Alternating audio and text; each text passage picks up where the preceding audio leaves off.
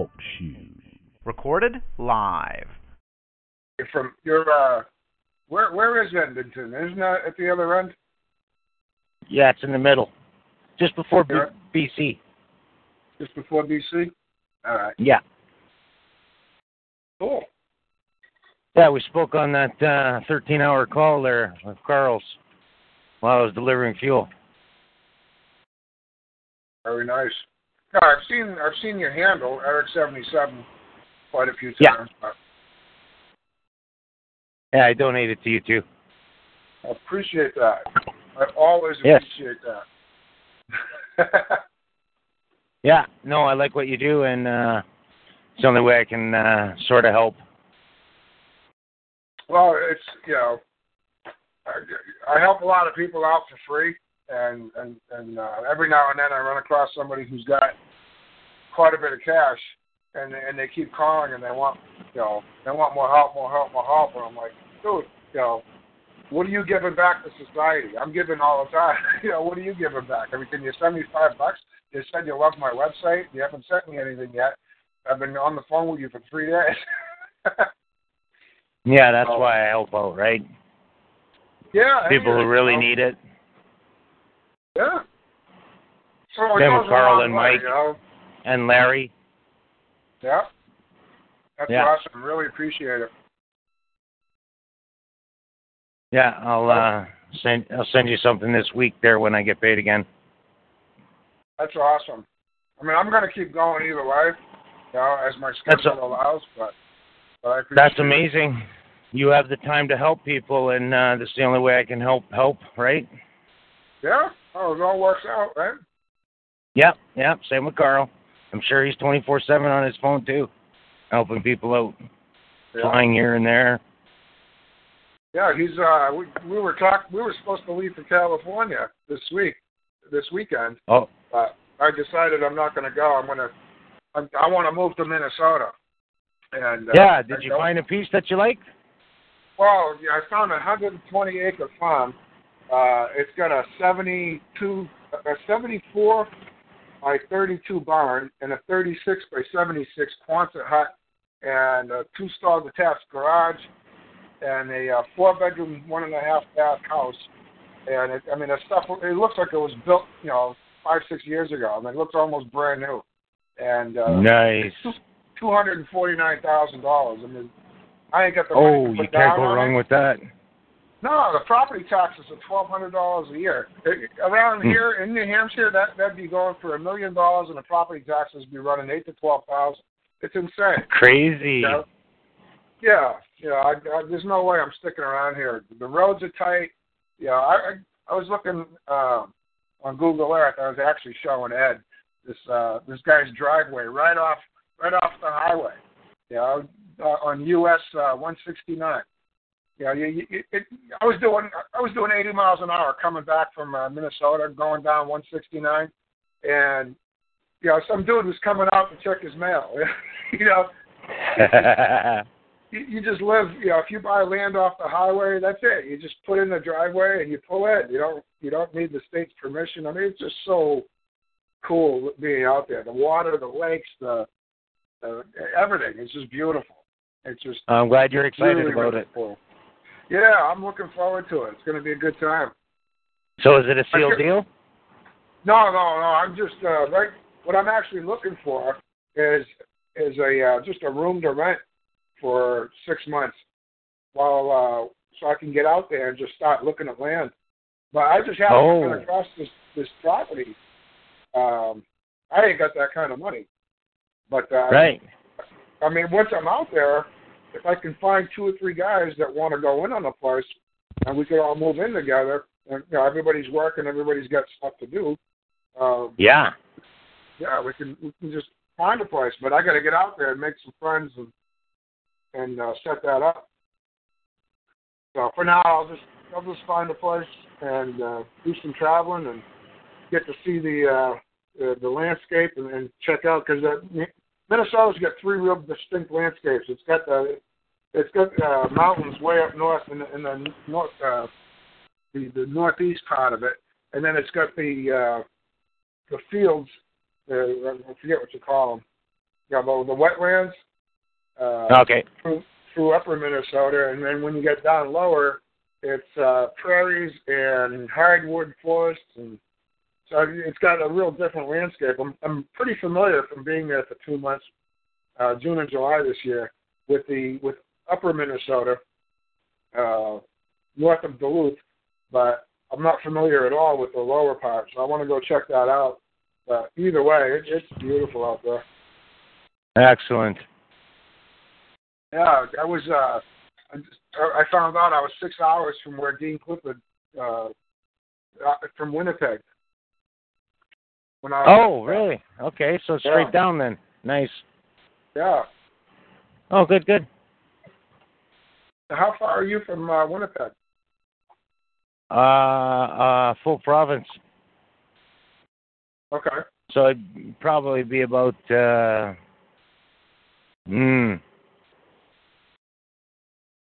20 hours, maybe? Oh, that's or less. Oh, less? Yeah, a little less. Yeah. I think Alberta, to get across it is, where I'm at anyway, is about 8 hours. You can get across Alberta. Nice. Yeah, it's not bad. It's all right. It took me 30 hours to get out to Minnesota. And wow, I was able to get back in about 26, 27. It was less. I didn't sleep on the way. I might have done it in 25. I don't know. But but you don't sleep, right? So. No, I drove straight through. I got up in the morning on Tuesday, and I was here. Wednesday morning. The most I ever drove in a car was 26 hours straight. Yeah, no, I've done that. I had to stop. I've worked a full day. Worked a full day in Boston, and then get out of work, pack my stuff, and 4 or 5 hours later went to Florida and never stopped till I was in Tampa Bay. It's an advantage. I've got narcolepsy, so I fall asleep easy. And you do? I do, yeah. And so I've learned. I thought you didn't sleep. Well, I learned over the years how to stay awake no matter what. My life depends on it. Yeah, I'd say. Yeah, so it's been a real advantage, because it's a good skill to have. And I've also learned how to sleep on demand. If I decide I'm going to sleep, there ain't nothing keeping me awake. I won't let nothing into my head. And wow, eh? It's a really good discipline to have. So what's going on with you? You got anything you wanted to talk about? No, I like listening and interjecting and putting my 2 cents in. Okay. Yeah. Yeah, Mike had a good call Monday night. Yeah. We were talking about Vital's brother's case. Cool. Vital? Yeah, Vital, that's good. Carl calls him Vittles? Yeah, Vittles. Yeah, I like Vital. He's a good guy. Yeah. Mike's, actually, I'm going to look up his talk show so I can get it on this recording. Where's my website? All right, my website's redressfordummies.org. I'm going to go there so I can get Vital's, Mike's call. Whoops. Oh, quick. I can't even find my own website. All right, on my website there's a button at the top that says Talk Show and Archives. Talk Show and Archives. And if you click on that, you scroll down and you'll see the Carl's call. He doesn't do them anymore, but his calls are, the archives are still there. And so you go to talkshow.com, and then you hit Carl's ID is 127469. That's where his calls are archived. Mike does his call on Monday nights at 7 p.m. I think he's been starting a little bit later recently, but his call ID is 133802. And then I'm here on Wednesday nights 134-084 at TalkShoe.com, and you can get on here by phone, like a lot of you guys are. You can just dial in. If you go to TalkShoe.com, you can see the phone number there, and you can just dial in. So you don't have to get on your computer if you just happen to listen to this recording. I don't know if there's anybody on here. I know Debbie wanted to talk, and there's some other. There's two other. Rebecca, I think, is from New Boston. I don't know if she's on here or not, but and then there was one other person. A friend of mine from Nashville. Supposed to come on. I don't know if anybody's got anything specific to talk about, but and if you do, please just jump in, just start asking questions, because that's what I do, just answer, So meanwhile, for those of you who haven't been around for a long time, Etymology Online is a really good place to go to study words, and the reason words are important is because they don't mean what you think they do. And when you're dealing with law is expressed. It's not implied. If it says blue, it does not mean green. It does not mean aqua. It means blue, and that's it. And so in law, you have to read the law and know what the law is. Now, the law and the statutes, codes, and ordinances are not the same. We talk about law, but what we're actually talking about is statutes, codes, and ordinances. Law is what God says. It's not changeable. It is what it is. What man says is subject to opinion and changes like the wind, and that's statutes, codes, and ordinances. And if you look at Article 38 of the New Hampshire Constitution, which is where I'm at, I know you guys are spread out through, I see Janine's on here. She's from Australia, but I mean, there's people here from all over the world, from various states, and the purpose of government is the same wherever you go. Okay, people get together and form governments to protect themselves from bad people, to secure their property, to secure their rights, for protection. And they form communities to help each other out during bad times. If somebody gets hurt, somebody's farm is burning down, everybody runs over with their horse wagons and buckets and whatever. So, that's what communities are for. That's the purpose of government, is to secure rights, protect property. And here in New Hampshire, the Constitution at Article 38 of the Bill of Rights is real specific. It says that the government has the legislature has the authority to form laws, and the judiciary has the authority to enforce laws which are necessary for the good administration of government. Okay? That's it. Those laws are not there to control a man. They're there to make sure that the persons that are in government are doing what they're supposed to do. And so when you read these statutes, if you are a person, okay, then you have to know that language. Okay, that language is defined. The definition of those words is defined in Black's Law Dictionary, Ballantyne's Dictionary, Kinney's Law Dictionary. These are the places you find these words. You're not going to find those in Webster's Dictionary because they're not words, they're actually terms, and they're phrases. For instance, when you say due process, that's a phrase. That's not a word. It's considered a phrase, and it has a very specific meaning in law, and unless you've gone to law school, you don't know what that means. Okay? It's a term. Okay? We went to high school. We didn't go to law school. We went to high school where we learned words. Lawyers go to law school where they learn terms and phrases. It's not the same. So until you've done a lot of reading in statutes and codes, and get a law degree, don't think you have any idea what they're writing. And the good part about that is it does not apply to you. Okay, there is no law that says you have to understand laws, codes, and statutes, which is written in legalese. Legalese, if you go to Etymology Online, you'll see that legalese it's a term that was given to the language of attorneys back in 1914. It's an actual language, just like Chinese, Japanese, Cantonese. Okay, it's a language. There is no law that requires you to understand codes, statutes, and ordinances which are written in a foreign language. All right, so when you go and you look up words at etymology online, you're going to find things like smart. Okay, that guy is really smart. Well, that doesn't mean he's intelligent. That means he's painful, and that's where the term pain in the ass comes from, or smart ass, okay, because the word smart means painful. And if somebody's a nice guy, that means they're foolish, okay, they don't understand what's going on, or they're doing things that are foolish, all right, because that's what the word nice is. It doesn't mean what you think it does. And likewise, neither do these legal terms and phrases.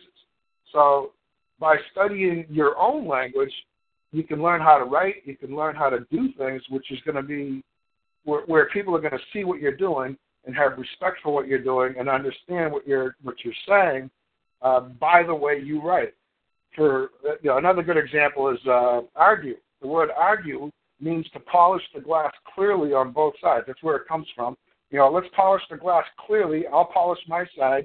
You polish your side. That way I can see what you're talking about and you can see what I'm talking about.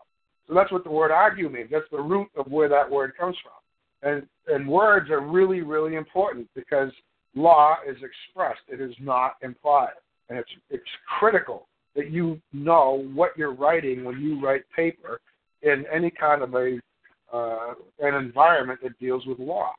All right? I was in court, I think it was June 10th in Minnesota, and the judge looked at this lady and says to her, it really makes me sad that people like you come in here thinking that you're going to bypass the jurisdiction of the courts and you'll be able to leave here. And he's going on and telling her that if she doesn't participate, if she doesn't consent to the court's jurisdiction, that bad things are going to happen. Basically, he was threatening her, but he started off with the line, "It really makes me sad that people like you, blah blah blah." And so I was like, "Holy cow, that's got to mean something." So as soon as I got back to her place, I went on my computer and I checked out the word "sad," and it means I've had my fill. I've had enough, and I don't want to hear anymore. So basically, it means shut the hell up. I don't want to hear what you're saying. You people drive me crazy. Okay, he wasn't saying it makes him emotional. He was saying it makes me sad. And so, it's really, really important that we get a really good grasp on these words.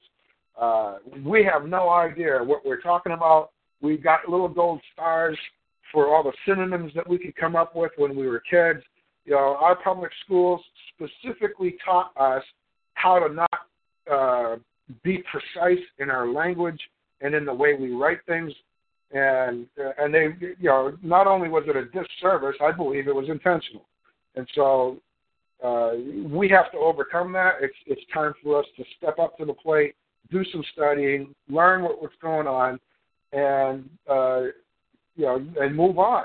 I sat recently with two friends of mine. One of them's an attorney, and the other one's a businessman. And we were having hamburgers, having a couple of beers, and these guys don't like government. Okay, they're not happy with the government, and like so many other people, they want the government to get smaller and go away. And we had this conversation about what are you going to do? How much of the government do you think you need to get rid of?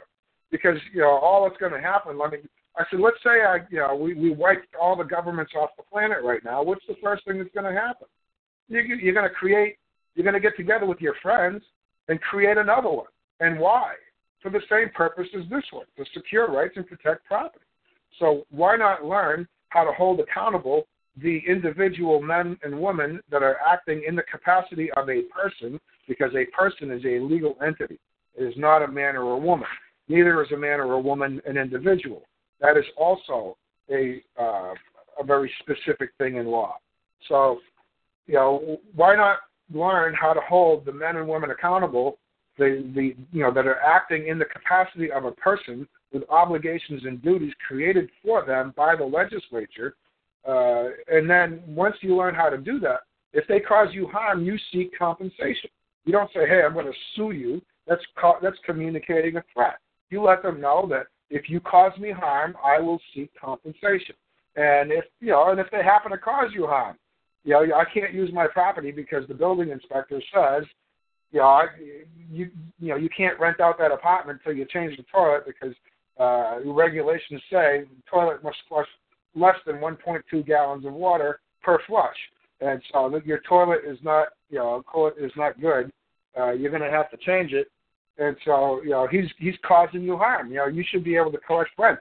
But you don't own that property as a man. You own that property as a person. So you're stuck. What are you going to do? Okay, but as a man, he's denying you the full benefit of your property. So you got to figure out which side of the fence you're going to be on and how you're going to work things out. So that's my little talk for the week. Give me something else to talk about, and I'll just keep going. Thank you, Gus. That was brilliant. And always worth repeating. Always. It is. I've been told that I don't talk about that stuff often enough. But no, it's great because this is learning to be, learning to be a woman, learning to be a man, taking responsibility as a man, as a woman, and it's a lifestyle, as Carl says, and it is always worth repeating because this is what we are learning. It's very much worth repeating, and something else is we learn, and this is kind of a tough one because we're learning this stuff and we try it out and it doesn't work, and you get frustrated and you try to figure out how to do the common law thing and not get the attorneys or the judges or somebody else upset. It's not going to happen. It's never going to happen because they have a way that they make money. And if you don't play their game, they're not going to make money. They're not going to be happy with you. And so you got to get over that stuff. And you got to know how to deliver what you're talking about. And in order to do that, you have to understand enough to get it out there. You can't be in court making noise. If your mouth is moving in court and they are listening to you speak and you're speaking English and they're hearing you in legalese, okay, or Japanese or whatever, so it's a foreign language.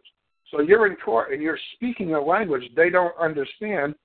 That's like you being in China and speaking in a Chinese court, and you're just making noise. And that is how they're going to treat you because you're not an attorney. So everything you do has to be written. It has to be written in the form of a notice.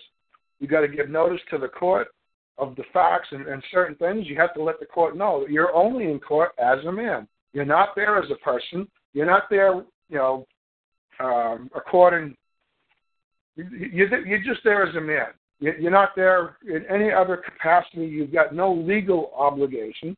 Your person was invited to court, but you're there as a man. So I'm here to represent the person known as Gus Breton, the legal person. But that's it. I'm a man, so I'm going to talk to you man to man, and the legal person is not me. I'm a man.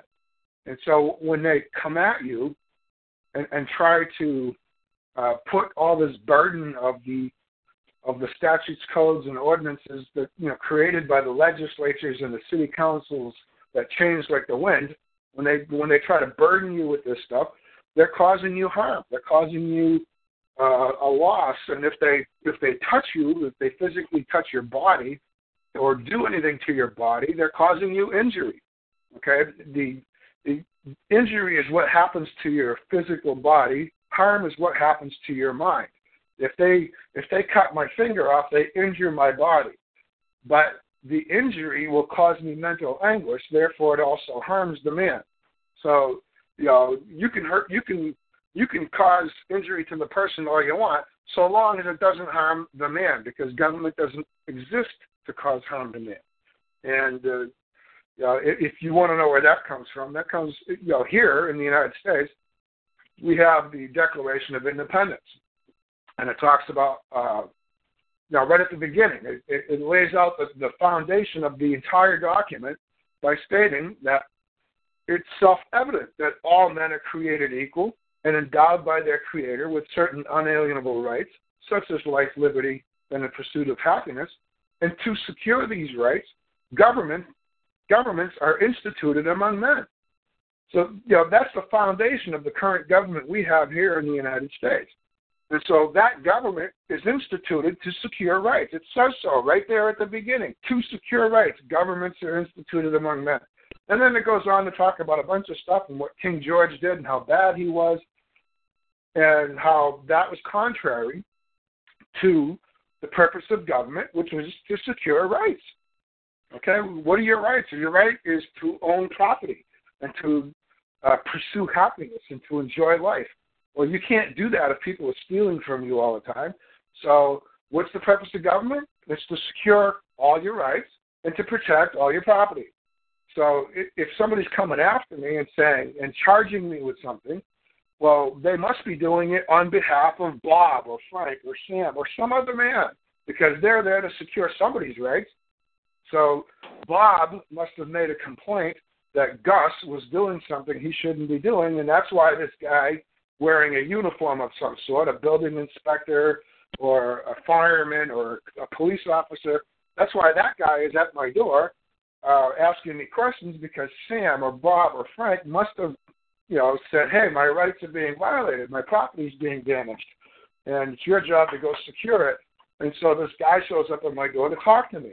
Why else would he be there? Okay, he's not there to secure the rights and property of the state of New Hampshire. Okay, the state of New Hampshire doesn't have rights. It doesn't have property. It doesn't, only people have property. Only a man or a woman can own anything. Everything else is just a corporation. It's just a piece of paper. People got together, they wrote this piece of paper, and on it, if you look at the New Hampshire Constitution, for instance, in the second part of the Constitution, the first part's the Bill of Rights, the second part is the form of government. So in the form of government, if you read the first 2 or 3 articles, it says right there at the beginning that the body politic, which is being created by these men and women who wrote this piece of paper, shall be called the state of New Hampshire or state of New Hampshire. I haven't figured out which one it is. I don't know if the word "the" is actually part of the name, but they created this state of New Hampshire. I think it's a piece of paper. They took a piece of paper, wrote something out, and created some legal fiction that doesn't actually exist. It could change tomorrow morning, with the stroke of a pen.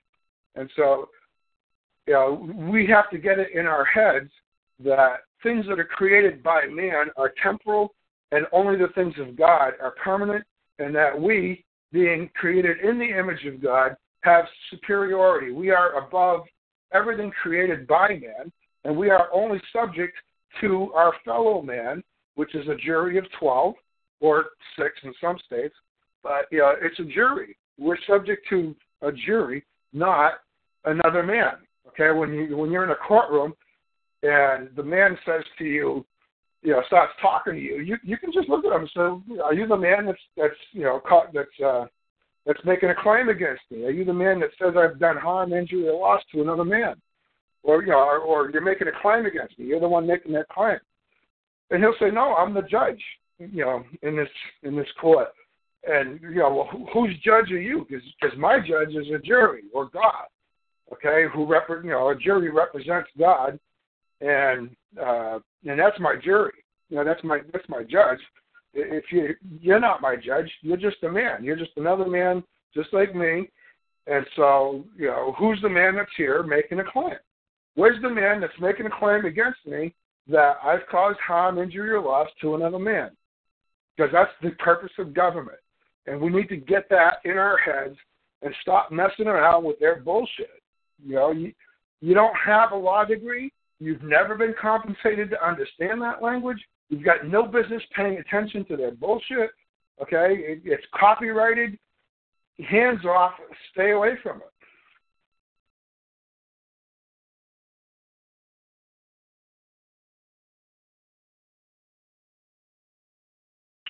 Anybody else show up? All right, you guys are all on your computers, man. Get on the phone. Yeah, no, there's quite a few on the phone. Gus, they're just very, very quiet. I see the callers on here. We've got New York, Delaware. I think we were just all stunned, listening to that beautiful conversation. See, even Tickety Boo says that was awesome, Gus. Thank you. You can't beat that. It's wonderful. Thank you, Gus. You're very welcome. Oh, Rhonda. Hey, are you on Skype, Rhonda?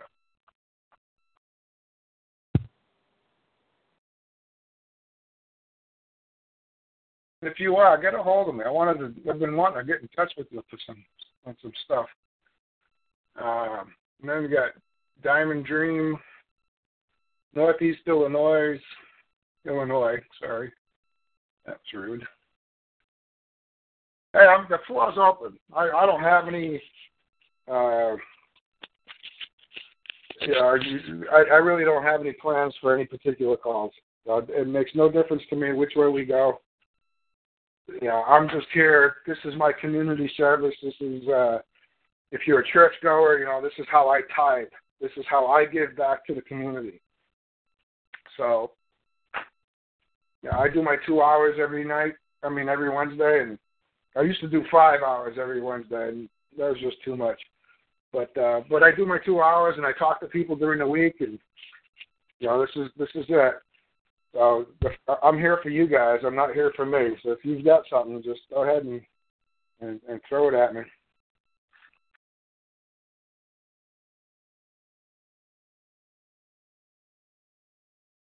All right, by the way, I am looking for, I put it in Word Notes. Let me go there and just see if I can remember the names of the towns.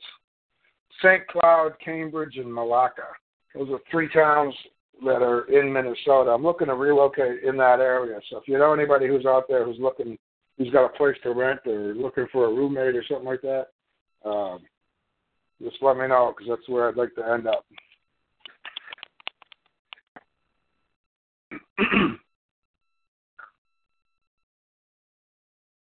Or Wisconsin. Actually, I've been checking out Wisconsin on Google Earth, and I got to check it out some more. But when I was on Craigslist checking out property out there, it was beautiful. They had really good, real great stuff. I mean, the deals out there in Wisconsin are definitely as good as the ones as I've seen in Minnesota.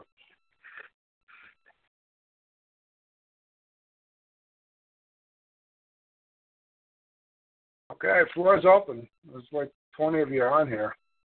Sorry, I haven't been around. But hi, Gus. Go ahead. Hey, Claudia. How's it going? It's going good. Yeah, I have a little story to tell you. I went to court with my friend, I believe Tuesday, and she was in bankruptcy court. So I wrote up some of her paperwork for her and I actually accompanied her there. And I just told her, basically said, if they're a man or woman, say I owe her that. And the second point she wanted to say, if they're a man or woman, to come forward or bring their claim that her claim was untrue.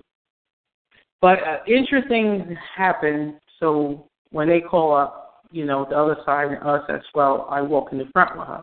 And they was asking her, who was I? And they answered the question for her. She said, is that your friend? Is that attorney? And she said, oh, that's your friend? And he said, okay. And they didn't say anything else. And then the other side began to talk, and me and her was standing up. And they asked us to, so the judge said, sit down. And so she sat down. I didn't. And the judge said, sit down. I said, is that an order? He goes, yeah. I said, put it in writing.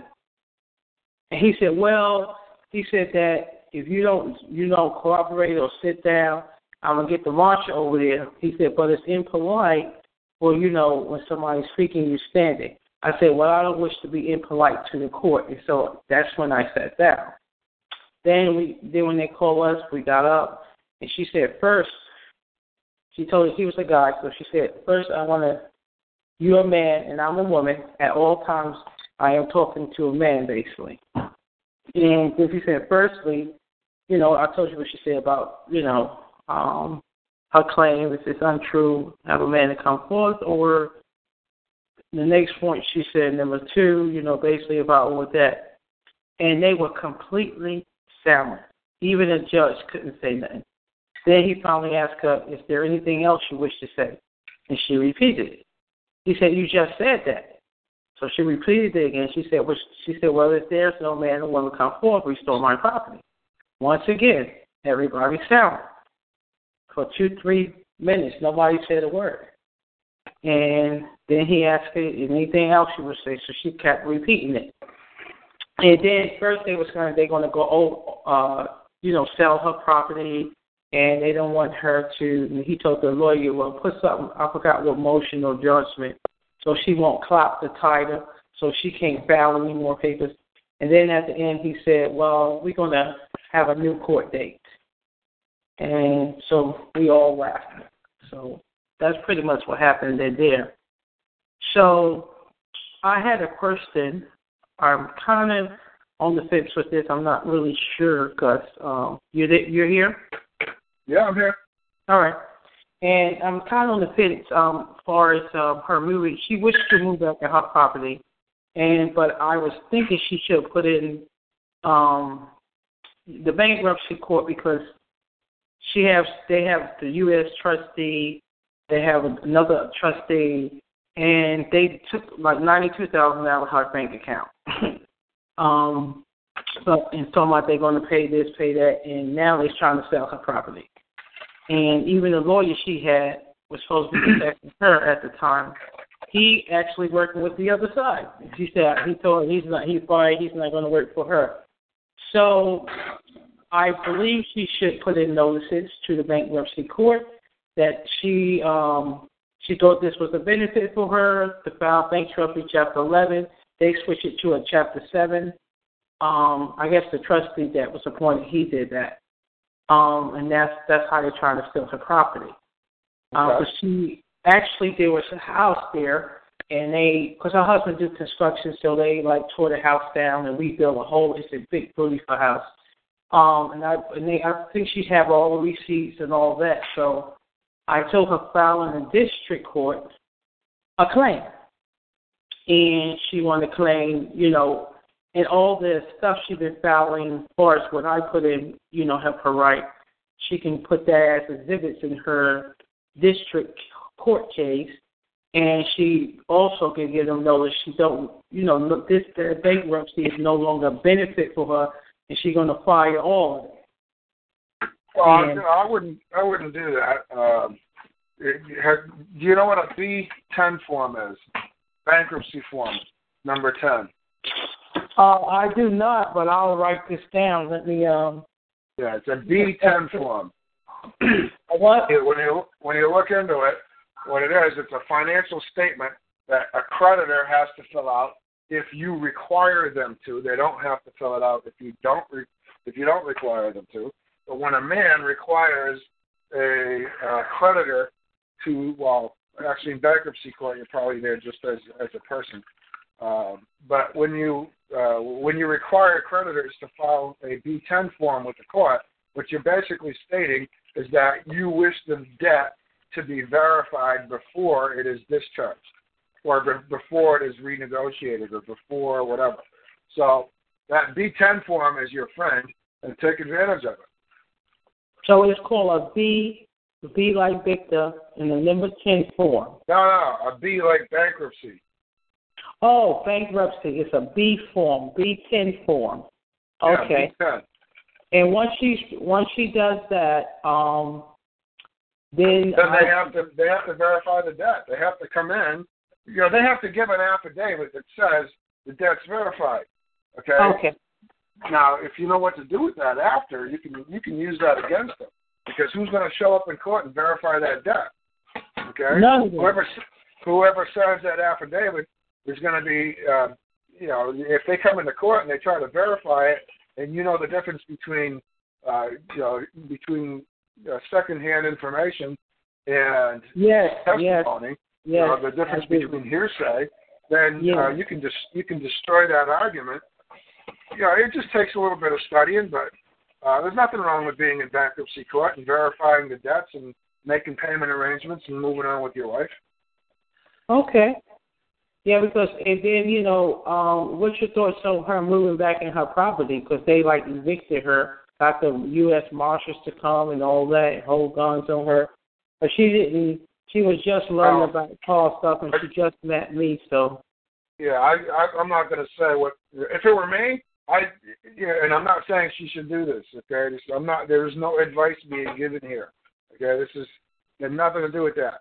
Okay, if it were me, I would be going right back, and they'd arrest me for trespassing, and then I'd have then I'd go before a judge, and the judge would say, you're trespassing, or there's somebody making a claim you're trespassing, and I'd say, great, bring the man forward. He's making a claim I'm trespassing, and we would go through the whole routine. Okay. Oh, so yes. You might end up doing a little jail time, a couple of days, or whatever. Okay. Depends on how what the bail's set at, and if you're ready for that. But that's me. I don't mind getting arrested. It doesn't bother me. I've been arrested plenty of times. But somebody who's not into you got to know what you're doing. You can't just do what I would do because it's not what you should do. What you should do is going to be totally different based on what you know and what you believe.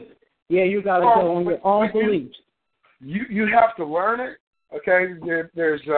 I wrote this in Word Nerdz tonight. And for those of you not familiar, we've got Skype groups where we communicate on Skype. We've got groups for property taxes, groups for family issues, divorce issues, whatever. And I have our Skype group called Word Nerdz. And on that Skype group tonight, I posted something. Somebody asked me to clean up their paperwork, to correct some stuff. Excuse me. I just got done eating and burping. Correct some things. And I said, I've come to the conclusion that, no, I can't correct your stuff. You have to do it. You have to correct it and correct it and correct it and correct it. You have to get to the point where you know this stuff. It's got to be in you. You've got to write it. You have to live it. You have to breathe it, spit it out. When you take a dump, that's what comes out. Nothing else. This has got to be your life if you're going to do anything with this stuff, or leave it alone. Because if you bring this stuff into court, you're going to piss everybody off. And if you're not ready for that, it's just going to make things worse. Right. You got the radio.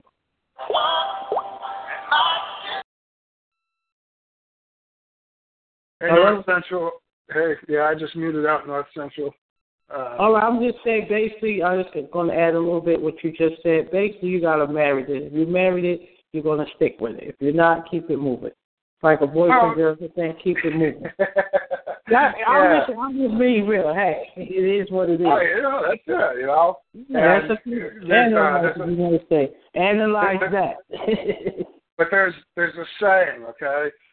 People say, or there's a cliche thing where necessity is the mother of all invention. And I've heard that for years. And as a guy who just likes to think about dumb shit, I just thought, well, if necessity is the mother of invention, what's the father? What's the father of invention? And having been in construction, I've done a lot of piecework where you get paid by the sheet. You're not working by the hour. You don't get paid just for showing up. I got paid to be productive. And so I would get frustrated. I'm not making enough money, and I learned how to do things that other people never learned how to do because I had to. I had to come up with a better way, a faster way, so that I could have the edge on the other guys. And so I was constantly looking to create new ways, fabricate new methods of doing things. And so in contemplating that question, what's the father of invention? If necessity is the mother of invention, I needed to make more money. I needed to go faster. I needed to do things. But until I got frustrated, which is the father of all inventions, and it's frustration, until I got frustrated enough that I just couldn't live with the current way I was doing things, I didn't develop those new ways. And so, no, I'm not going to help you with your paperwork. You need to do it. You need to do it over and over and over and over again to the point where you get so frustrated that you just know this stuff inside out, and it just comes out your pores. And it's all, that's it. I don't know if any of you guys use DMSO, but DMSO is a solvent. And if you rub your skin with it, your ankles, it's, I use it to cause circulation in my ankles. My foot hurts. So, it immediately gets into your bloodstream, and you can taste it. And it gives off an odor. It exudes from all your pores because it's coming through your blood. And if you're going to do this, you've got to get to the point where you're so frustrated with the current way that things are going on in your case, in your life, that it just comes out of every pore in your body, and you got to know it that well, and you got to believe it, you got to live it, and when you get into court, they'll see it, they'll hear it, they'll see it in your paperwork. It's just they will look at you and say, we've got better people to take money from, and they will let you walk away. Right? It's not worth it because you're going to cost them a fortune. And, they're there to make money. They're not there for any other reason. They're not, everybody's there to make money. The judge is there to make money. The attorney's there to make money. Everybody's there to make money. They're all persons with a specific obligation and duty created by the legislature. And I'm a man. I'm the only one here in court not getting paid. So somebody better have a claim before the court, because if the court is not here on behalf of another man making a claim against me, then you've brought me under false pretenses, and you're going to have to compensate me for my time, because this is bullshit. And but if you don't believe it, you're never going to do it. Okay, you can go to court, you can use the common law words, the common law whatever, and you can call them common law, or you can call them it doesn't matter what you use, but it's whatever's common to you. It's your beliefs. You can walk into court with your beliefs and talk about stuff, but you better believe it, because if you're going into court with my beliefs, you're not going to be very convincing. It's got to be your beliefs, and it only becomes your beliefs when you focus on it so much. I went to court 3 months ago, on a felony charge. And, I was sitting there in jail before going to court that morning, and I couldn't remember a thing that I used to know before I met Carl. When I met Carl, we were coming back from Canada. I picked him up in Nova Scotia. I think it was New Brunswick. And, we were coming back, driving through Maine. It was a 10-hour ride back, 10 or 12 hours to come back here. And then I drove him down to Virginia. But, we were coming back, and one of the very first conversations we had was about what he does and how it's different, and how I needed to forget everything I had ever learned. I needed to totally get rid of it, and I could just see how much of a problem that was going to be, because I had gone through a nasty divorce. I'd been through a lot of junk, and it was just, I had learned how to play their games, and that's what happens, like in a divorce, you get an attorney and they get an attorney, and then you hammer it out in court, and eventually you run out of money, because attorneys don't work for free. They get paid rather well. And then when you run out of money, now you're on your own. And now you've had an attorney for 2 months or 6 months or a year, if you can afford it, and you've spent all your money, and you've seen this paperwork, and it's like post-traumatic stress disorder. Okay, you see what's going on with court, and you pay really close attention because your life is on the line. And so what happens is you learn the legal stuff and how to do legal stuff. And when the attorney dumps you because you owe him $3,500 and you haven't been able to give him any money in 2 weeks, now you're on your own. You're trying to do stuff, and what are you going to do? You're going to try to do things the way attorneys do things, all right? And you're going to pretend you're an attorney, which is called pro se.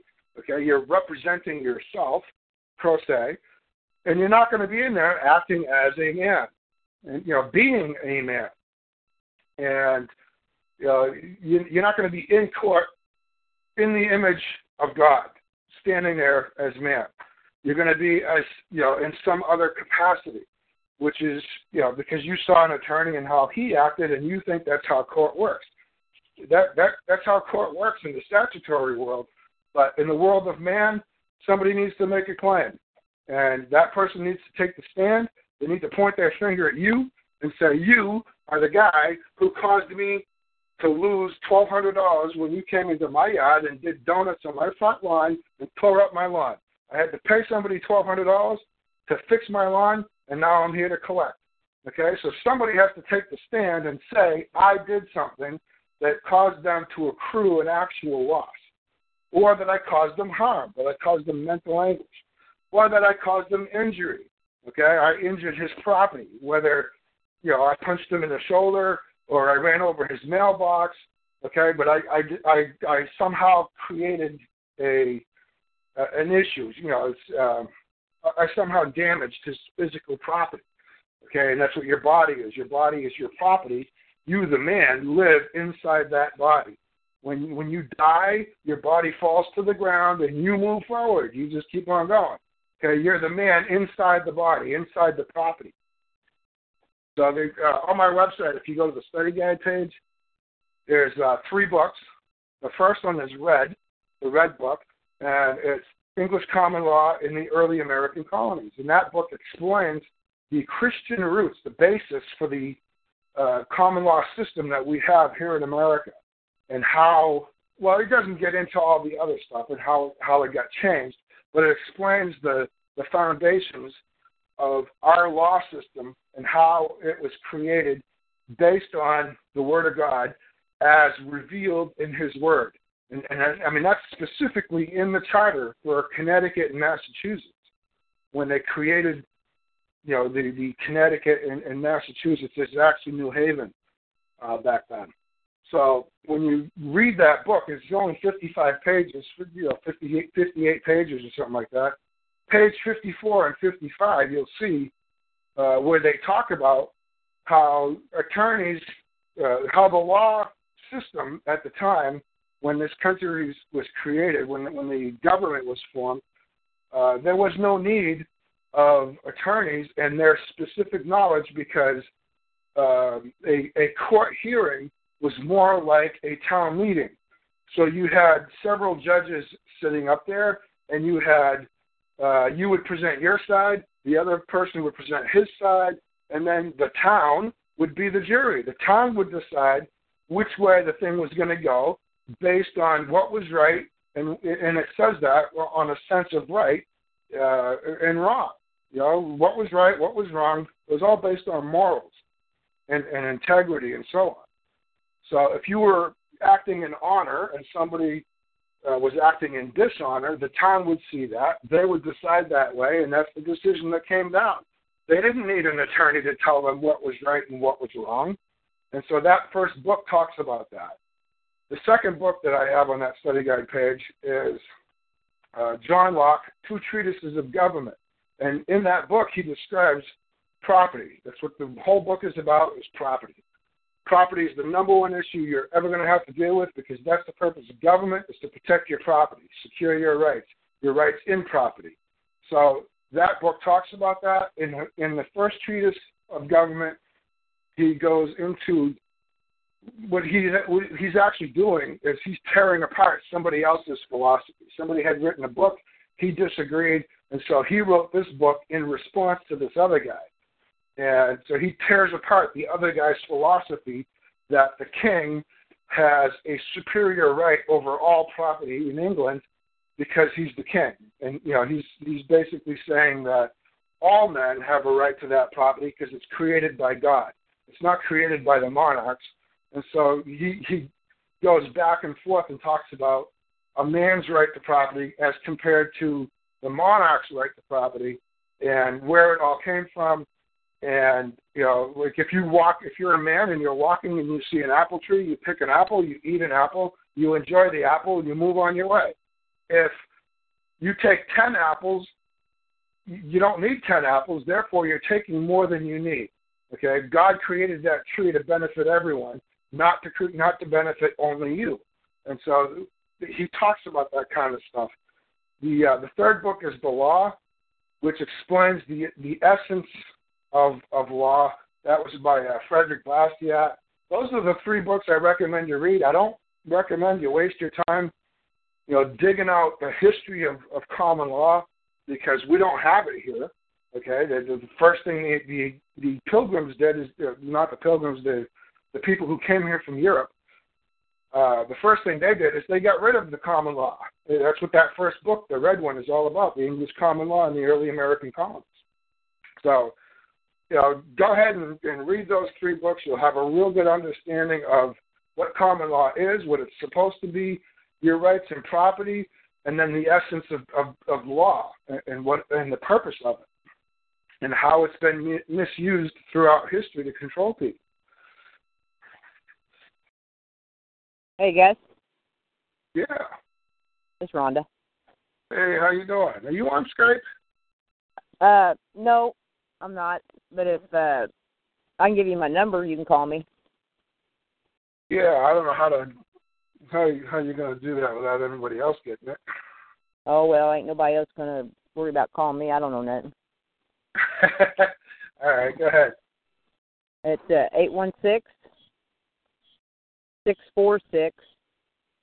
816-646-4757. Awesome. I'll get in touch with you in the next few days. Yeah, I got something that, I want to ask you about too, maybe. All right. So, okay. Well, I enjoyed it. What happened to your last Wednesday show? Didn't get recorded? I just wasn't in the mood. I didn't know how long I was going to be on last week, so I didn't feel like recording. I really didn't. I mean, I don't feel like doing these shows, to be honest with you. I mean, it's not like anybody's dumping a ton of money on me. I'm doing it out of a sense of responsibility to share what I've learned, and that's cool, But I'm trying to reorganize my life, and I've got stuff going on, and it's just, I don't know. I try to help people out, and it doesn't work out, and then am I leading people in the wrong direction? Because if you're not willing to learn this and really, really, really learn it, then it's worse. You can't go into court and use common law. Go in there wielding the sword of justice. I'm here with Excalibur, and I'm going to slay the dragon because I just learned 5 new words. Come on, man. It doesn't work like that.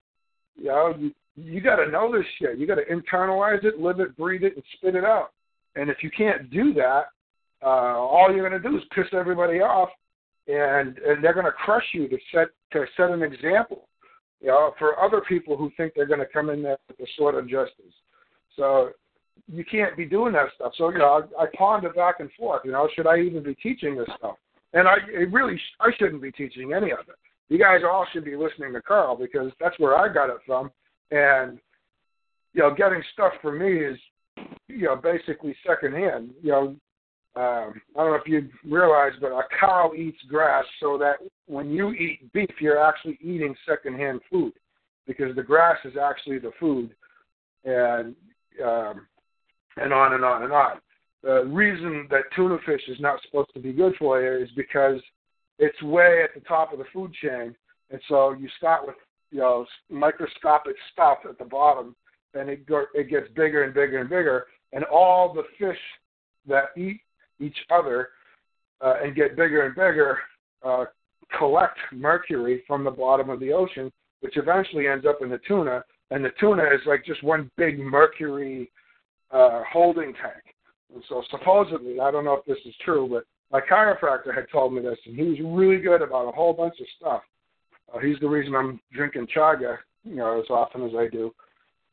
But, it's all secondhand food. And it's no different with this common law stuff. Okay, Carl's got his talk shoe. He's got the archives, and I've got a link to all his talk shoes on my website. But go to his archives, go to his talk shoe page, and download that stuff. Keep it on your hard drive so you can listen whenever you want. But that's firsthand information. You're not going to get any better. Carl has sifted through, hundreds of people. He's had legal problems. He's had really great experiences. So go, that's where you really need to get your information from. I appreciate you guys tuning in, and I have I really do feel an obligation to give back what I've gotten. But you really, if you're serious, you really should be listening to Carl. Yeah, that's a big responsibility to, take on shoulder people's problems. So that's not easy to do. I try to strike a balance between, my strong will and the tough love and compassion. I try to be compassionate with people, but then I know they're not going to learn without the tough love part. If I do everything for you, it's not going to help. A chicken, when a baby chicken is born, you have to let it break out of its own shell. Otherwise, it will never develop the strength it needs to make it to the food once it's out of the shell. And so you have to let the chicken come out of the shell by itself. If you help it, it'll never develop the muscles in that first day to ever make it to the food after that. So it's a handicap. And so it's really tough. It's tough to see somebody struggling and stay hands off and let them fall on their face. It's really hard to do that. You was talking earlier about necessity being the mother of invention. That's exactly what I told my mama about a month and a half ago or so. In June, I had some really serious health things going on, and I thought I was going to die. The 1st of June, I thought I had a heart attack the day before Memorial Day. And that first week, I didn't think I was going to make it through the first week. And I don't have health care insurance, or which I lovingly refer to as sick care insurance. So I told my mom, I said, so a friend of mine had went and seen a quantum physics healer. And since you're in the health, you ought to look that up. You can go to a website called healerswhoshare.com. Yeah. And it's based on quantum physics. And it's basically frequency in the water. I know we've talked about the water before, but this is a specific frequency in the water to go after exactly what, to target what the problem is. And there's no side effects or anything else. And, oh, my gosh, I've had 7 cancers so far, 2 in the pancreas, 2 in the lungs, 2 leukemias, 1 small cell carcinoma, 1 other, 2 holes in my heart, a liver disease, holy cow, staph infection, MRSA, neotame poisoning, and it's pretty much all gone. Yeah. And the good thing about it, too, I love, besides there's no side effects, and it's water, 2 capfuls of water at a time, is that once you heal yourself of this way, that you'll never get it back again. Like once I, heal myself of small cell carcinoma, whether it's in the lungs or the pancreas, which it was in both, you'll never get small cell carcinoma back again anywhere. And there's a lot to be said for the natural alternative ways of healing. There's a lot to be said. This isn't the place to say it, so we're not going to keep talking about it. But yeah, definitely call me. Well, that's why I told my mom. I said, I didn't have health care insurance, so I had to find another way to get better. And necessity is the mother of invention. I had to find another way to get better. I couldn't, And so far, I've cured, and I'm a, and they talk about cure, not heal, or maintain your disease. I said, I had to find another way to get better. Getting rid of all these diseases cost me less than what 1 trip to the emergency room probably would have cost me. Well, yeah, maybe as far as physical supplies, but you've got hundreds of hours invested in research. Well, I haven't done the research on. The only hours I got invested in is taking the water since the 1st of June, and I tell you, I just can't believe how much better I feel. But I know this is not the place to talk about it. But you give me a call, we'll talk about it. But I mean, it was amazing what I went through in June, and radiation poisoning. I mean, I could make a list. But I'll give you a call. Yeah. Yeah. But you're right. Necessity's the mother of invention, and usually. But I don't think you need both the mother and the father, and I don't think until you're frustrated enough to look for another way, you're not going to find it. Well, I guess I could say my body was frustrated enough, because my body about gave out on me. Yeah, well, you got to the point where you weren't going to take it anymore, and you were going to figure it out. Come hell or high water, you're going to figure it out. And that's the frustration level that you need to have if you're going to study common law. If you ain't got that frustration level, and if you're not willing to allow yourself, to be that frustrated, you're not going to learn. Because if you do something and it doesn't work and you fall back and say, oh, well, that didn't work, I'm going to go study some more, no big deal. And then you try something else, and that didn't work, so you go back and you're going to study some more. And you're going to spend 10 years learning what you should have learned in 3 weeks. If you just hammer and hammer and hammer nonstop, you will figure out how to bust through that wall, go under it, go over it, go around it. You'll figure it out.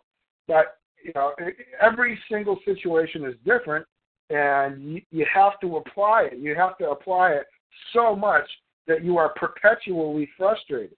And it's a rare person that can handle that much frustration. Yeah, and I think a big part of it, too, is, whatever you believe has to be built on solid ground. You have to have it standing on solid ground. And I think,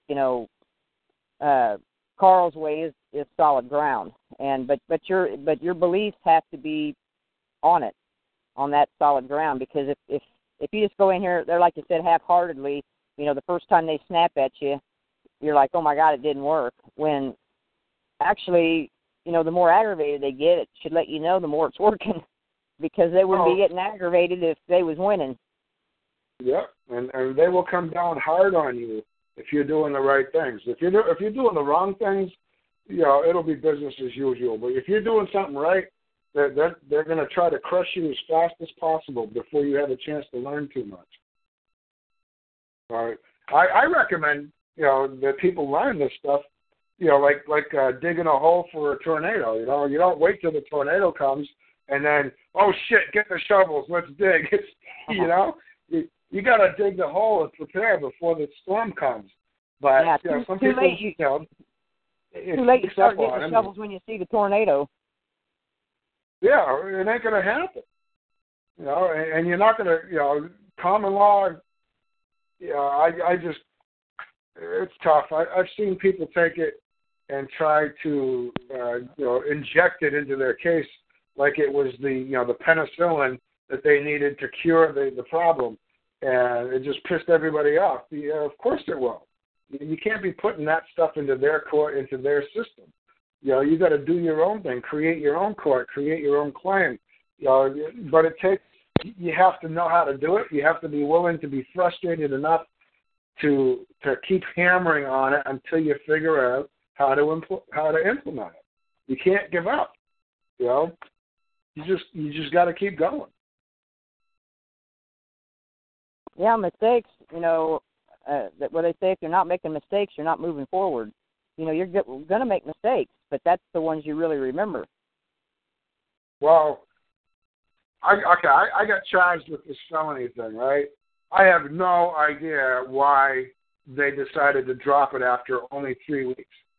But, I shouldn't say it that way. I have no idea what I did specifically that caused them to believe that it was not worth pursuing. But what I can say is every day I got up, and every day I was thinking, pondering, and creating some kind of paperwork, a letter. I would write something. I was nonstop. I was a jackhammer, and I was getting through this period. Yeah, I wasn't going down. End of story. I was going to figure it out. I didn't know how it was going to happen, and I think it just became. Somebody saw that this was not going to be a profitable experience on their part. There's no man on the other side claiming harm, injury, or loss. They don't have the right to do what they're doing. So they just let it go. And I believe they had a shitty case to begin with, which is definitely good enough reason for a prosecutor to say, "Oh, screw it." Why bother? The guy's not guilty anyway. They might go after somebody else who's not guilty, but why go after somebody where the evidence clearly shows, that you're not guilty, and then, you're just going to get hammered in court anyway. So, I don't know. It could have been just because they had a weak case, but one thing I wanted to make sure was that they knew that I wasn't going down without one hell of a fight, and I made sure they knew it every day. Did you ever make a claim against them, or did you just give them notice of who you was and who? I gave them notice. I wrote to the county prosecutor's office. I told them that that I was that I fully expected to be heard by the grand jury to present. I forget the words. I was looking to have the grand jury give a presentment to the county prosecutor, an indictment against the man who was the chief of police at the time here in Manchester, New Hampshire. He was the chief, and he swore out a complaint against me saying that I knowingly did something, and that's bullshit. Nobody knows what I know, what I was thinking when I did something, okay? So he's making a false claim, and I was going to present my case to the grand jury and have them produce an indictment against the chief of police, and I was going to have his ass on the swing. And I fully expected the prosecutor, the county prosecutor, to help me out because he's got an office that is created by the Constitution, and he has duties and obligations which are described by the legislature in statutes. So he's totally duty bound to protect me, a man, at this time, and so this is the kind of stuff I was dropping off every other day at the prosecutor's office. And you want to take me to the grand jury? I'll go with you. We'll present both sides of the story, and we'll see which way the grand jury goes. We'll see if they indict me or if they indict the chief of police, who happened to resign a week and a half later.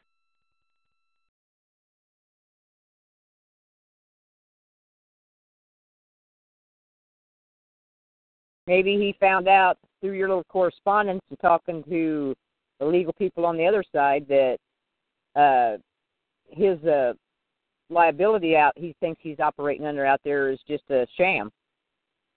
Won't cover him as a man. He might have realized that as the chief of police and, as the man who's signing all these, swearing out all these complaints, that it's just a matter of time before somebody holds him liable for damages, seeking compensation.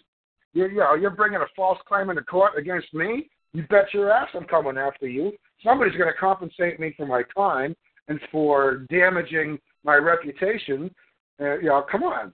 There's no way I'm laying down and taking this stuff.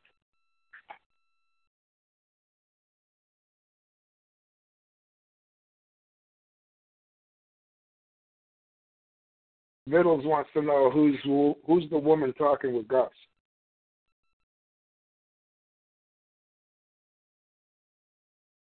Rick? Oh, you're not on the phone.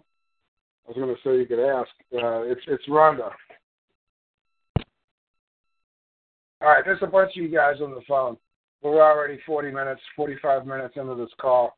Wow, I've been recording. Oh, that's right. I started a half hour early tonight.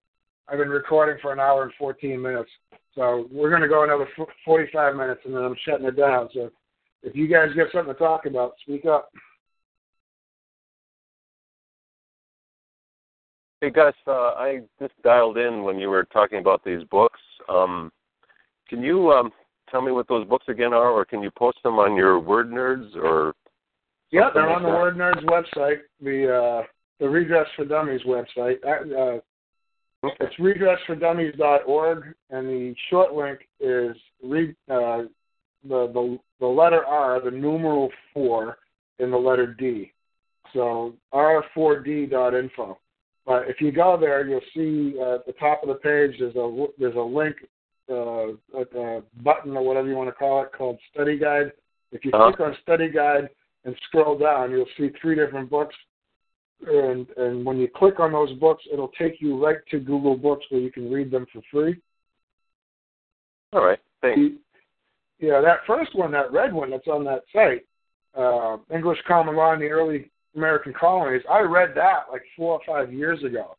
And I thought it was so awesome that I got it on eBay, that I got in touch with the guy who had the books, and I bought out the last 70 copies that he had. And I've only got about 15 left. But I was giving them out to my state reps, the legislature, people that I thought should read this stuff. And I wasn't giving it out, like handing out pamphlets. And I was talking to these people. I was explaining the stuff. We were having good communication, and I offered the book. And that's what I used to do. I used to, work with the people here that are my state reps, my senators. I became friends with these people, and and we still talk today. Some of them have been out of office for 2 terms, and we still talk, and we became friends. But that's what I was trying to do. That's how I was trying to influence a change in the way things are done in the courts before I met Carl. And I was doing. If you go to my website, my YouTube channel, you'll see it's under my name, Gus Breton, the YouTube channel. You'll see, if you look back in the old videos, that I was doing redress presentations. I was going to churches. I was going wherever they would have me, Elks Club, I don't care. And I was doing redress presentations, explaining the First Amendment to the U.S. Constitution and the 31st Article of the Bill of Rights here in New Hampshire. And I was explaining how the redress process is supposed to work. So, and constitutional law. That's what I used to work on.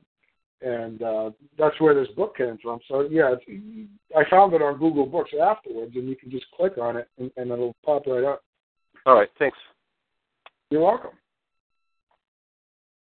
One of the things that's kind of neat, in Minnesota, Article 11, and in New Hampshire, Article 4, talks about the rights of conscience. And your right of conscience is your right to raise your children as you see fit. It's your right to do as you wish, as long as you harm no other man. And because it's your beliefs. It's what you're going to live according to your beliefs. You're not going to live according to your neighbor's beliefs. You're going to live according to whatever you believe is the right thing to do at any particular moment in time. If your kids are sick and get the chicken pox, you're going to handle it whatever way you believe is best for you and your family, and that's it. And so you have the right to believe and to act according to your conscience and so on. So that's also part of the U.S. Bill of Rights, Article 1. Freedom of speech, of religion, and so on. That's all in there. And that's the number one thing. People talk about the Second Amendment, and we have to protect our right to bear arms. The First Amendment is the reason that the Second Amendment even exists, because the First Amendment is absolutely describes the most important things, the most important rights of a man. Okay, I'll go through the list just to give you guys an idea of the kind of stuff I used to do. Congress shall make no law respecting an establishment of religion or prohibiting the free exercise thereof. That is your right of conscience. And then abridging the freedom of speech or of the press. So when you have something on your heart, when you believe something is right, you're supposed to speak about it. You're supposed to teach it. You're supposed to be out there talking about it because you're trying to make change. So that's your freedom of speech and your freedom of expression. Okay, I have 3 major websites and a couple of other ones which I never did much with, but 3 of them are pretty extensive, and that's my right to publish. Okay, I don't need a newspaper. My freedom of the press is what I do on my website. And then the freedom of the people, the First Amendment again, the U.S. Constitution, the right of the people to petition the government for redress of grievances. So if you get something, you live according to your conscience, and if other people around you are not acting right the way you believe they should, you have the right to speak about it, publish it, do what you're going to do.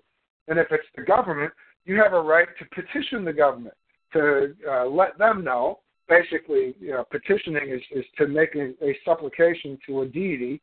So you're basically admitting that the government is above you when you do this, but you're petitioning them for a redress of grievances. And in doing so, what you're doing is you're creating a formal writing. It's a manner of publishing what it is that you believe, your conscience. So it all comes back to your rights of conscience. And then a well-regulated militia being necessary for the security of a free state, the right of the people to keep and bear arms shall not be infringed. Well, what's the purpose of that? If you can't, if you're out there talking about stuff and you're being loud and obnoxious and driving people nuts because you have beliefs that you're convicted of, and you're just out there on your soapbox doing your thing, some people are going to try to shut you down. And if there's enough of you, it's not going to be pretty. And so you have the right to defend yourself. That's what that's about. And then, if you're talking about the government, one way the government used to, the English government before this current government we have here, we used to be provinces and so on. And the English government would, if you were a troublemaker, they'd just put a soldier in your house. So the Third Amendment, that's what that's about. No soldier shall, in time of peace, be quartered in any house without the consent of the owner, nor in time of war, but in a manner to be prescribed by law. Prescribed is a prescription. It's to write things out, to make it written in law.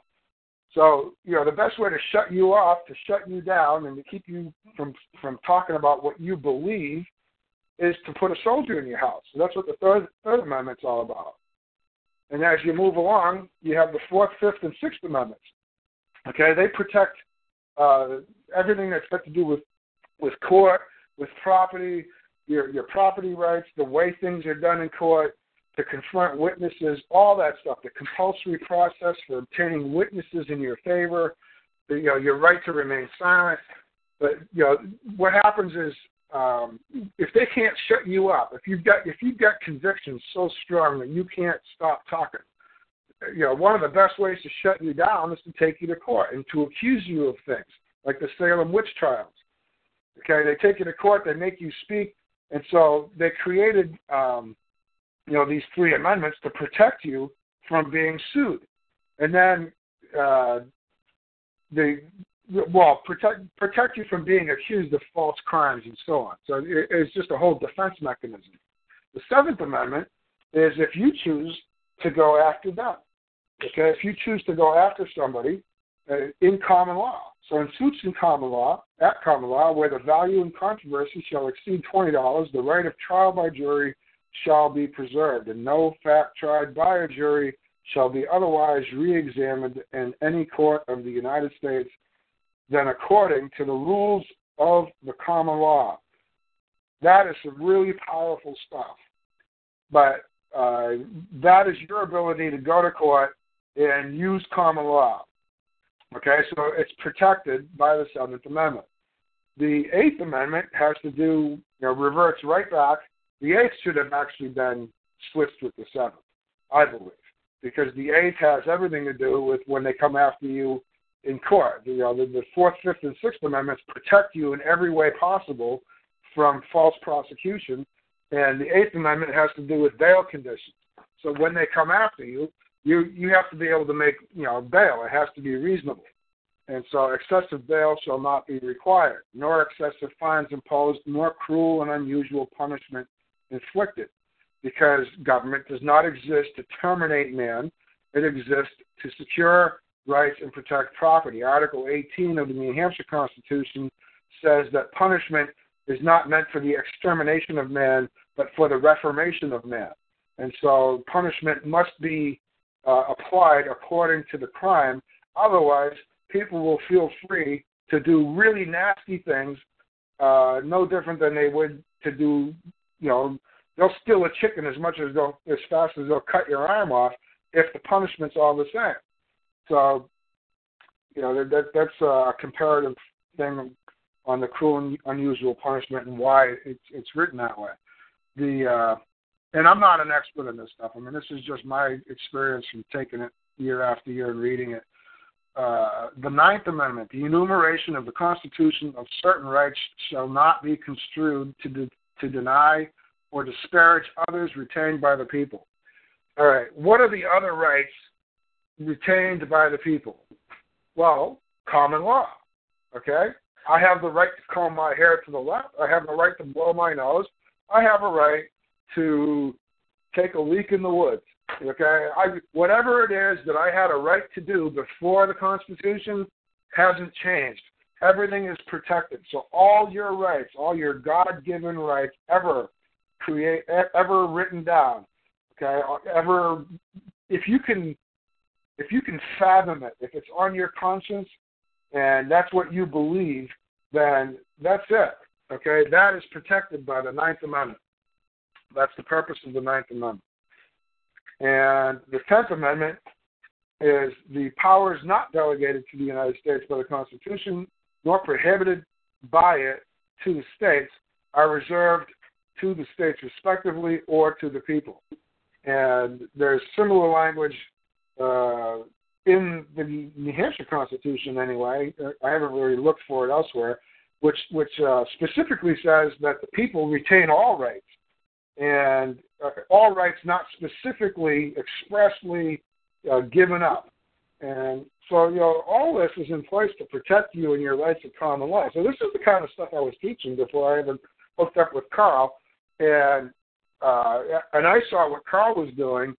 Instead of getting the government, instead of putting redress petitions in and trying to get the government to do things for you, why not just take whoever it is that's causing you harm, injury, or loss into court and seek compensation man to man and just get it over with. If everybody knew how to take one man to court and get that $1,700 that he cost you, or even $280. Let's say your loss totals $280. You take the guy to court and you say, Bob, listen, you're the fire marshal. You shut me down for a day because I didn't have a rubber stopper behind my door to hold the door, to release the door in case there was a fire, or whatever the ordinance is. Okay, so he shut you down and he cost you a business day, and that was typically you make $280 a day, so you take him to court for that. I don't know if that's justified or not. I'm just using it, and it might even be a bad example, but if you've got somebody like that you take to court and you get compensation for the loss that you had, when his wife writes out a check, she's going to slap him upside the head and say, don't do anything stupid like this again. All right? And that is how you get a grip on government. It's not by, marches on fucking Washington, D.C. That's retarded. Okay? You get control over your government by getting control over the people that are your neighbors and causing them to act responsibly and not to do anything that causes harm to man. And you just seek compensation, true and just compensation. If it costs you $280, don't be going after the guy for $1,300. Okay, just seek proper and just compensation, and you'll change the world. I can't believe I'm talking so much tonight. You guys still there?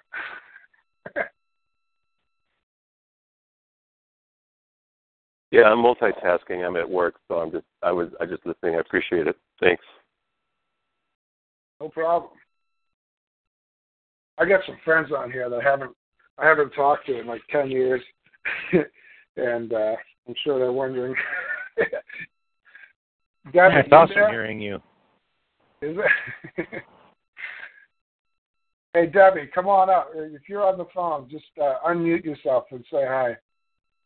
You don't have to talk about anything. Just I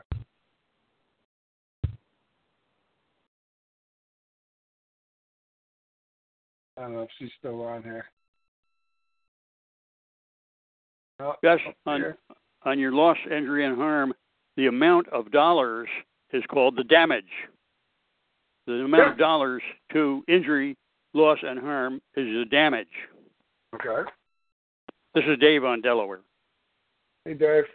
A.K.A. the No Tax Man at DMV, which stands for Delaware, Maryland, and Virginia, not the Department of Motor Vehicles. Awesome. Repeat that again. Give me that website again.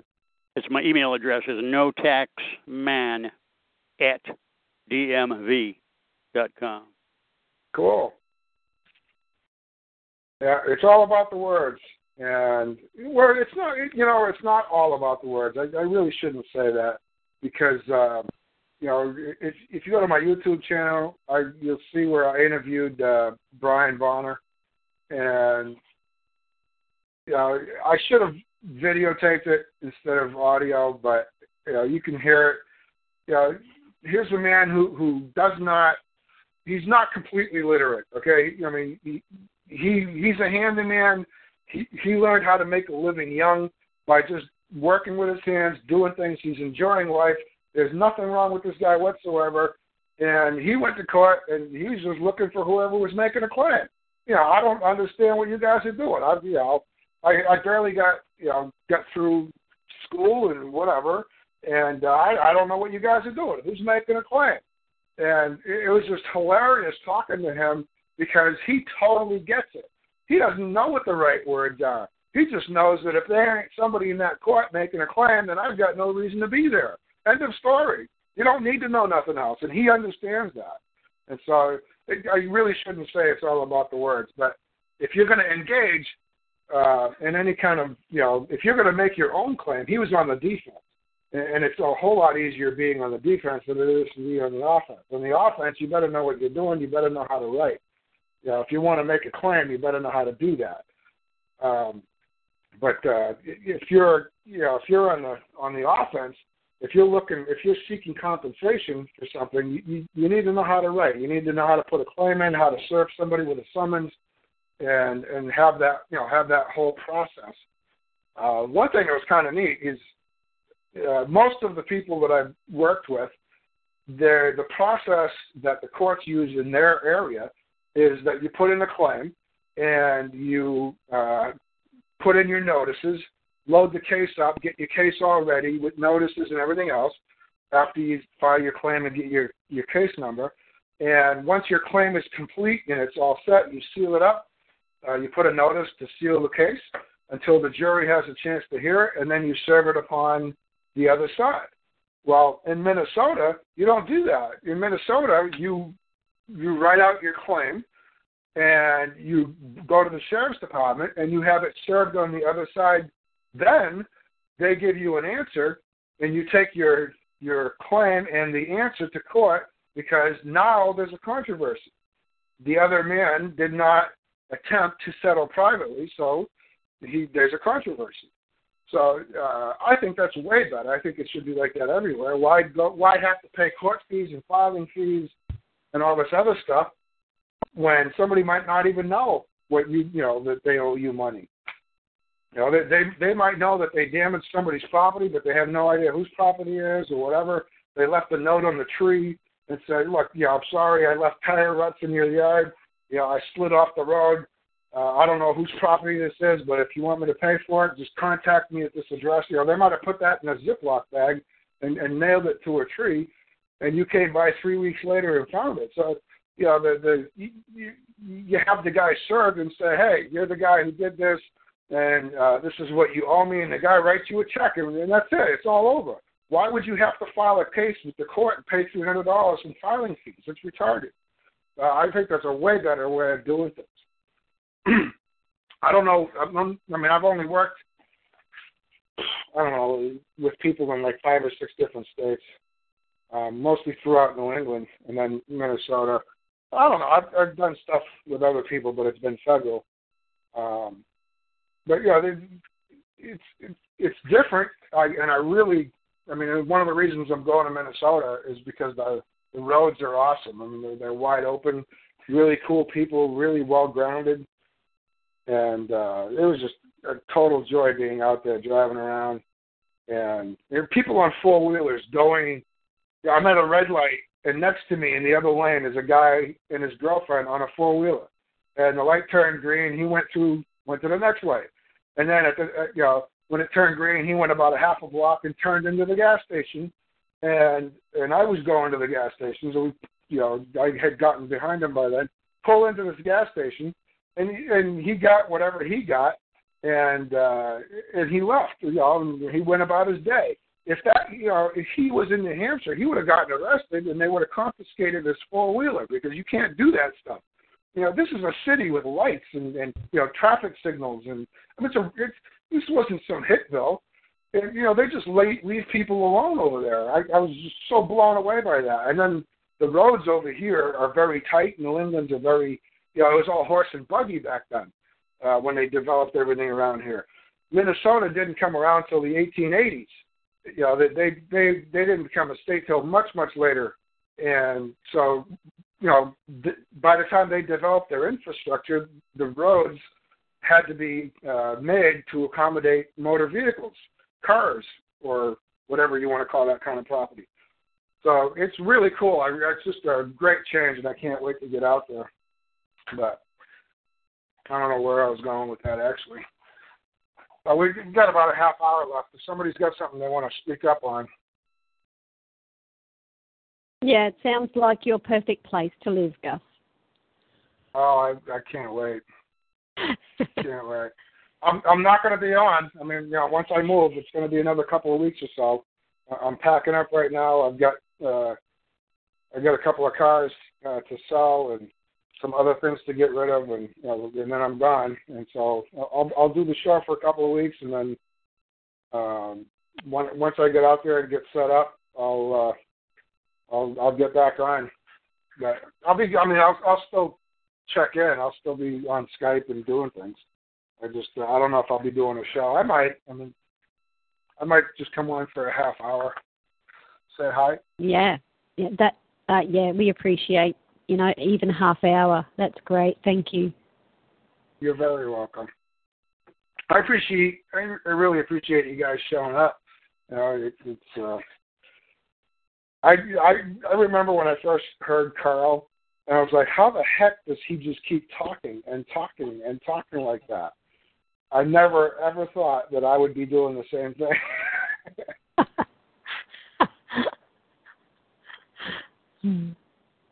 You have to have a lot of information. I don't know. Where do you come up with all? I mean, he talks for 5 hours. I don't know how he can do that. It's amazing. I don't have anything to talk about. Life experiences. Yeah, I think that's it. I think it's like Carl says, it's scary. It's so easy, so simple, but it's manifesting it in the diversity of our reality that makes it. It's so helpful to hear it from so many different perspectives. The simplicity of it is there, but the application of it is, I don't know, because it's so simple, it's almost confounding.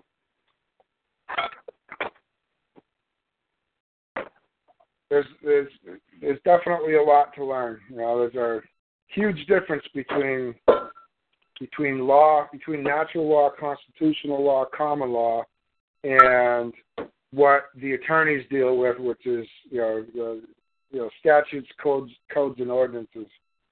Everything they do is in proper form, and everything we do is according to the hand of man and the way he does it, and that's it. Right. I create all my own paperwork. I do all my own writing. I don't look at legal briefs. I don't give a crap about legal briefs because I don't understand it. Legal briefs are written in legalese. It's a language that doesn't exist in my life. Right. It's a language which is defined by Black's Law Dictionary. It's not the words of man. I've never been compensated to study and understand. I've never gotten a degree, so there's no proof in the world anywhere that I understand legalese. So how can you hold a man accountable in a language that he doesn't understand? They say ignorance of the law is no excuse, and I believe it. But how are you supposed to understand a law written in Chinese or Cantonese or legalese? You can't. You can't hold me accountable to it. End of story. Right. Well, I'm making noise. I'm going to mute out. But thanks again, Gus, for everything you've done and what you've been doing. And I wish you the best with your move to the Midwest, man. Thank you very much.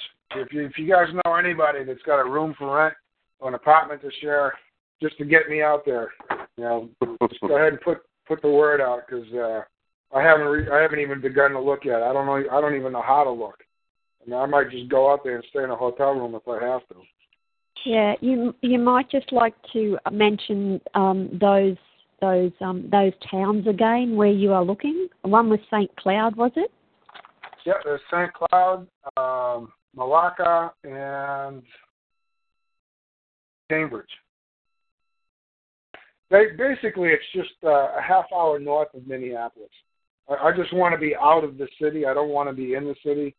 So anything north of Minneapolis is going to be fantastic.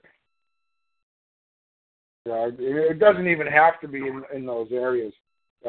Anything at all. Any place that I can go and stay for a month and just get my bearings and see where I want to land would be good. Hey, Gus. Yeah. Are you guys still going to be making DVDs? Well, Carl's supposed to be heading out to. Somebody says look on Craigslist. I did. I've been finding some great stuff on Craigslist, but nothing. I haven't. I'd rather find it through a friend, somebody that I know I can rely on. As far as the DVDs goes, Carl's heading out to California. He's supposed to be leaving, and I was hoping to go with him, but I just don't feel like it's time for me to do that. He's supposed to be leaving in the next couple of days to head to California. He's going to stop in Georgia, North Carolina, Texas, and I think Arizona on the way. So he's going to be gone at least 2 weeks, and then chances are by the time he's out there, by the time he's in California, he's supposed to spend a week in California making DVDs, and then on the way back. And that's if I understood him correctly. I'm pretty sure that's what he's doing. There's a guy out there that knows Bill Thornton, and they're gonna meet and talk, and that's totally separate from the DVD stuff. But and then I guess on the way back, he's gonna meet with people, Indiana, Michigan, whatever. He's gonna meet with some different people on the way back. So he's gonna be out at least 2 weeks. Do you know if these are going to be people he has made appointments with, or just people he's looking to make appointments with people to sit and talk with them on his way through. So he's planning a road trip. He's got it took him 3 months to move from his place in Virginia to relocate everything to the farm that he's on now. And now that he's settled in, his mom's got like 30 or 40 acres, so he just sectioned off a piece of that, fenced it all up, put all his cars, his stuff over there. He had a trailer brought in, a construction trailer to live in, and had the electricity and the water brought into that. So he's been doing that for 3 months. And he's at the point now where he can travel, so he's going to hit the road and go do some things. He's going to meet with some people. I wouldn't be surprised if he went to Australia in the next 3 months or so. Well, I'm in Illinois. What are the chances that what does it take to get a meeting with him. I don't know. What would it take to get you to come to New Hampshire to meet with me? Well, we're all the same. We're all looking for something, right? Yeah. I'm just asking.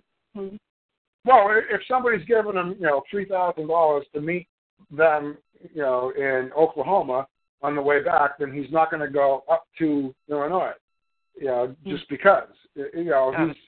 He's on the road, and he's doing it because he's getting paid to do it. Nobody hits the road and just keeps driving week after week after week just because. It's day after day in hotel rooms. He's living on his mom's farm. His mom has the kids, and so they've been living with her for 5 or 6 years while he's been studying law, and so he's been hanging out with his kids, getting just doing stuff. So he's being a dad again, and why would you give that up? There's got to be some reason, and that's the only thing that would get me to go sit with somebody in Illinois or California or whatever. I don't mind doing a couple hours of community time on Wednesdays, but I'm not going anywhere for free. Yeah, I was just wondering if he was meeting with groups of people or individuals because they asked him to. If 30 people put $100 each together and they want to have a powwow, it's no different than somebody else coming up with that same amount of money. Money's money. I mean, he's on the road. He's paying for hotels and gas and all sorts of stuff. So, I'm sure if you happen to be on the way and he's been talking with you, if you're one of these people because he talks with a lot of people.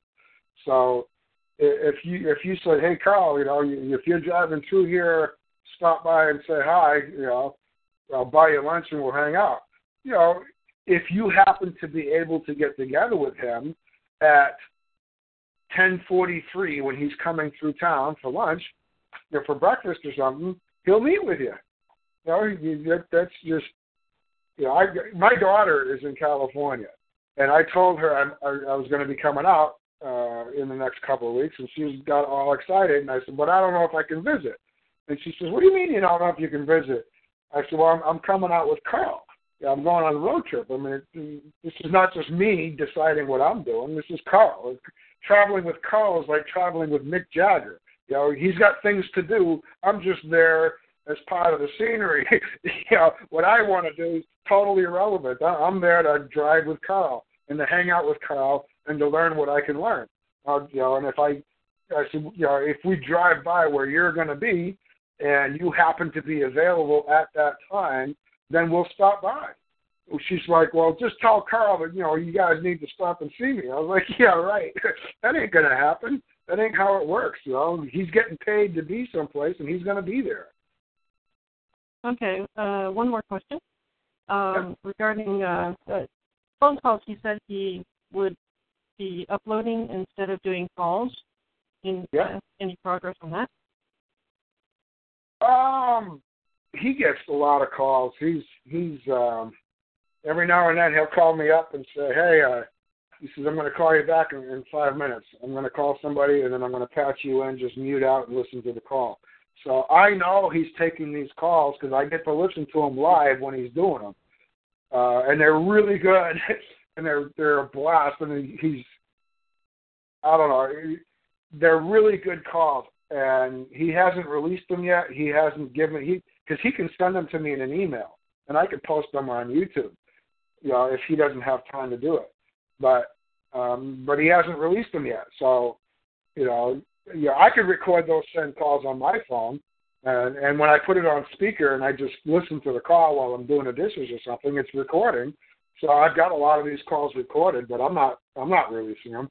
They're not mine to give out. So I don't know. I don't know what he's doing with them.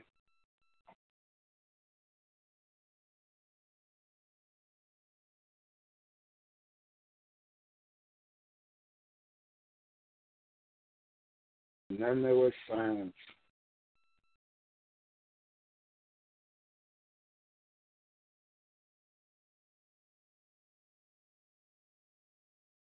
Gus's email. I had muted out.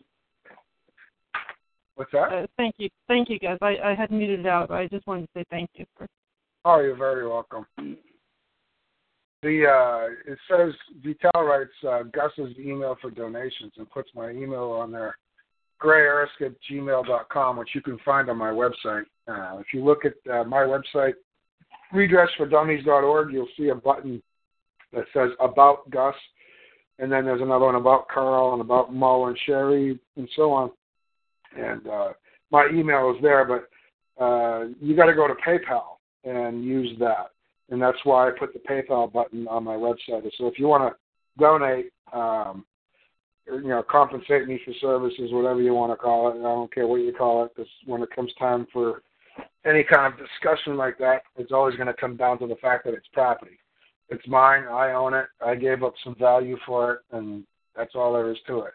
So, there's a donate button on my website. Just click on that, and that'll pop up on PayPal. Some people said they've had a problem with it, and I don't know if they had a problem using Internet Explorer or using Google or Firefox. So try a different browser. But I get $3 or $4 here and there, every now and then. So I know the button's still working. Yeah, I've tried twice giving to Mike. For some reason, it just isn't working. So, something you guys might think about is creating a PO box so that people can actually send you checks. That would be awesome. Yeah, well, Kai's got a PO box. Carl. Carl's got a PO box. Let me give you that. I know that's on his website. But I'm talking about you and Mike. Yeah, well, I don't have a P.O. box yet, and I'm not giving out my mailing address because I use my mom and dad's mailing address for my mail because it allows me to go to their house all the time and get my mail and say hi. Otherwise, I wouldn't be a very good son, and I wouldn't spend much time over there. So I keep their address as mine. But Carl's P.O. Box is Box 440, Lexington, Virginia, 24450. And that's still his current P.O. Box. So I don't know how much longer it'll be his P.O. Box. So the date today is August 12, 2015. I would check and verify that P.O. box after September 1st because it's just a matter of time before he's got no reason to be going to Lexington. He's a half hour north of there. So I wouldn't be surprised if he changes that in the next couple of weeks. And I don't know if Mike's got one. Mike, are you on here? No, I don't see Mike. No. I know Mike's got a website. If somebody's got his website, go ahead and just tell us what it is. Common Law. CALM? Yep. Okay, so just like his Skype account, CALMINLAW.com or .org? What is it? I'll get the link. I'm just getting the link now. Okay. Oh, Vital says Mike does have a P.O. box. MG Miller 1973 at hotmail.com. Says he's got a PayPal button too. Cool. Yeah. CalmInLaw.com. Calm, like relaxed. That's it, yeah. All right. Well, we got 6 minutes left. Anybody got something you wanted to ask about or talk about? Hi, Gus. Hello. Hey. Hello. Hi. Hi, sir. A caller was talking about me, about the bankruptcy, and I have a question for you.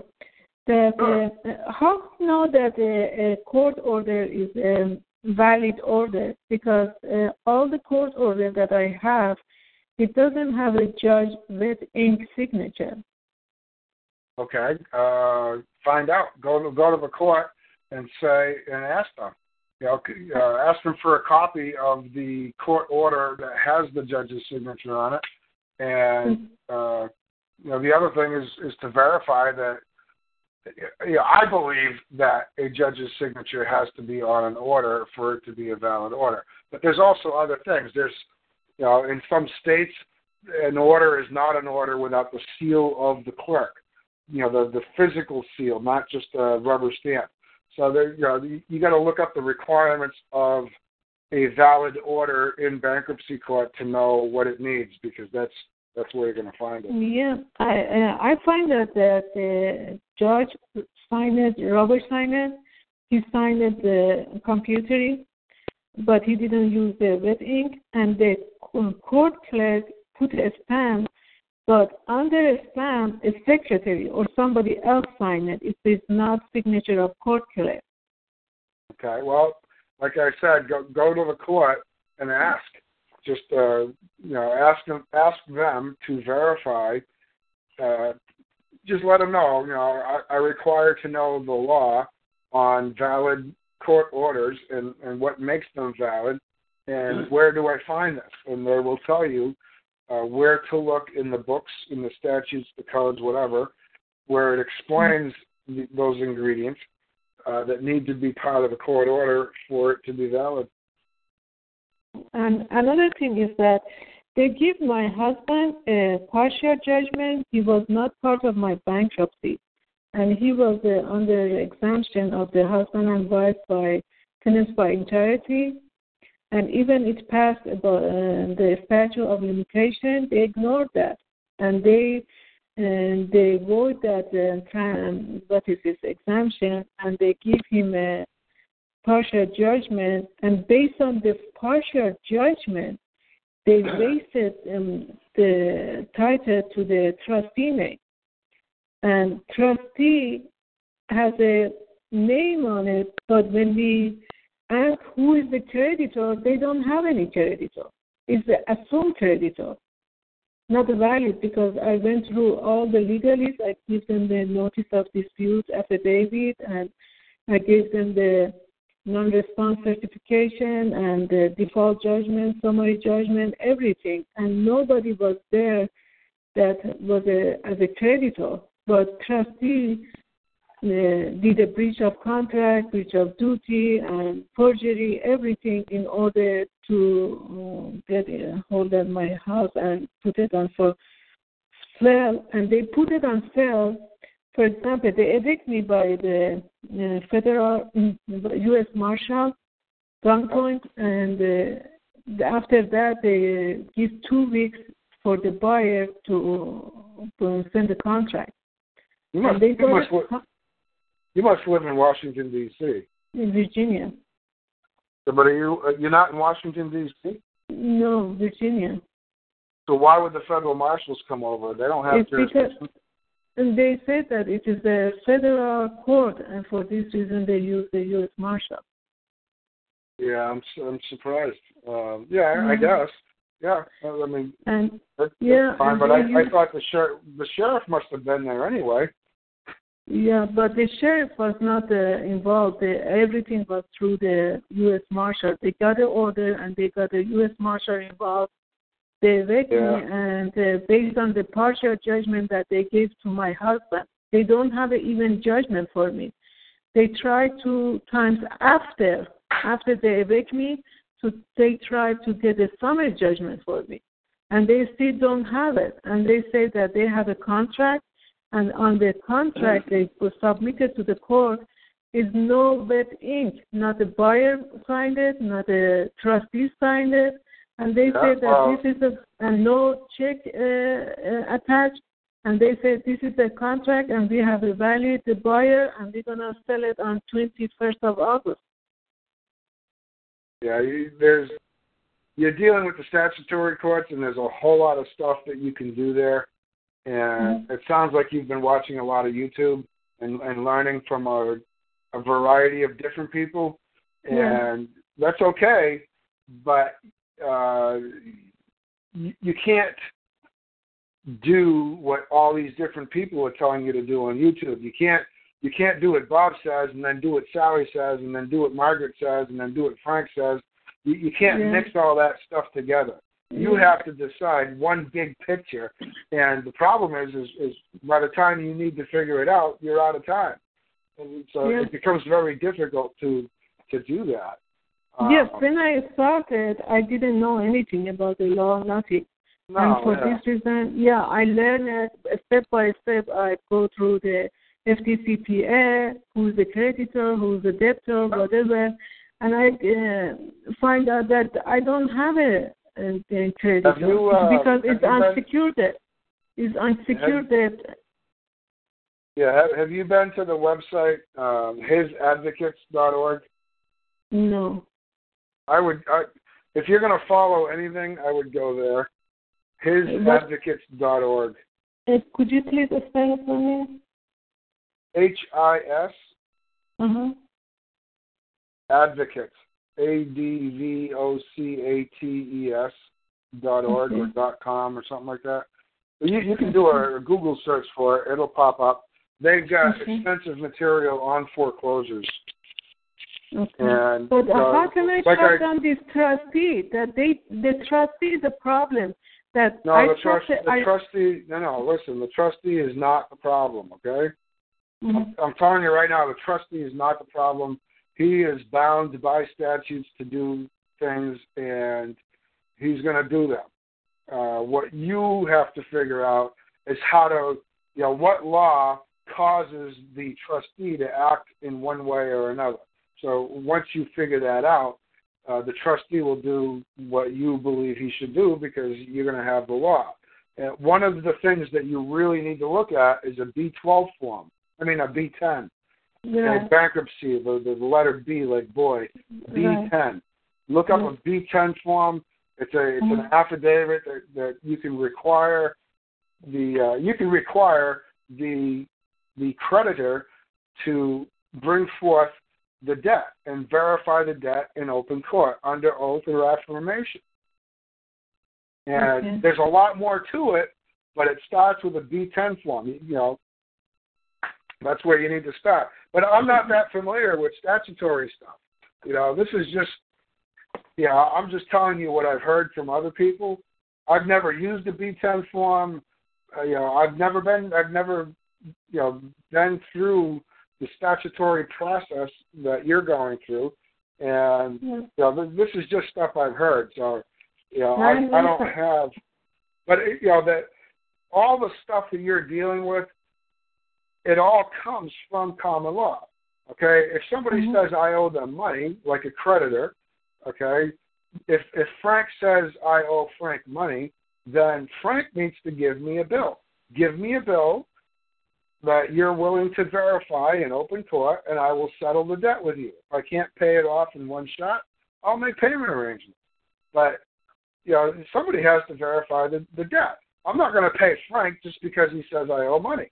And then he doesn't want to tell me why. So, it's the same principles. The common law principles are what all these code statutes and ordinances are based on, but there's more to it. There's a lot more to it, and it takes a lot of studying.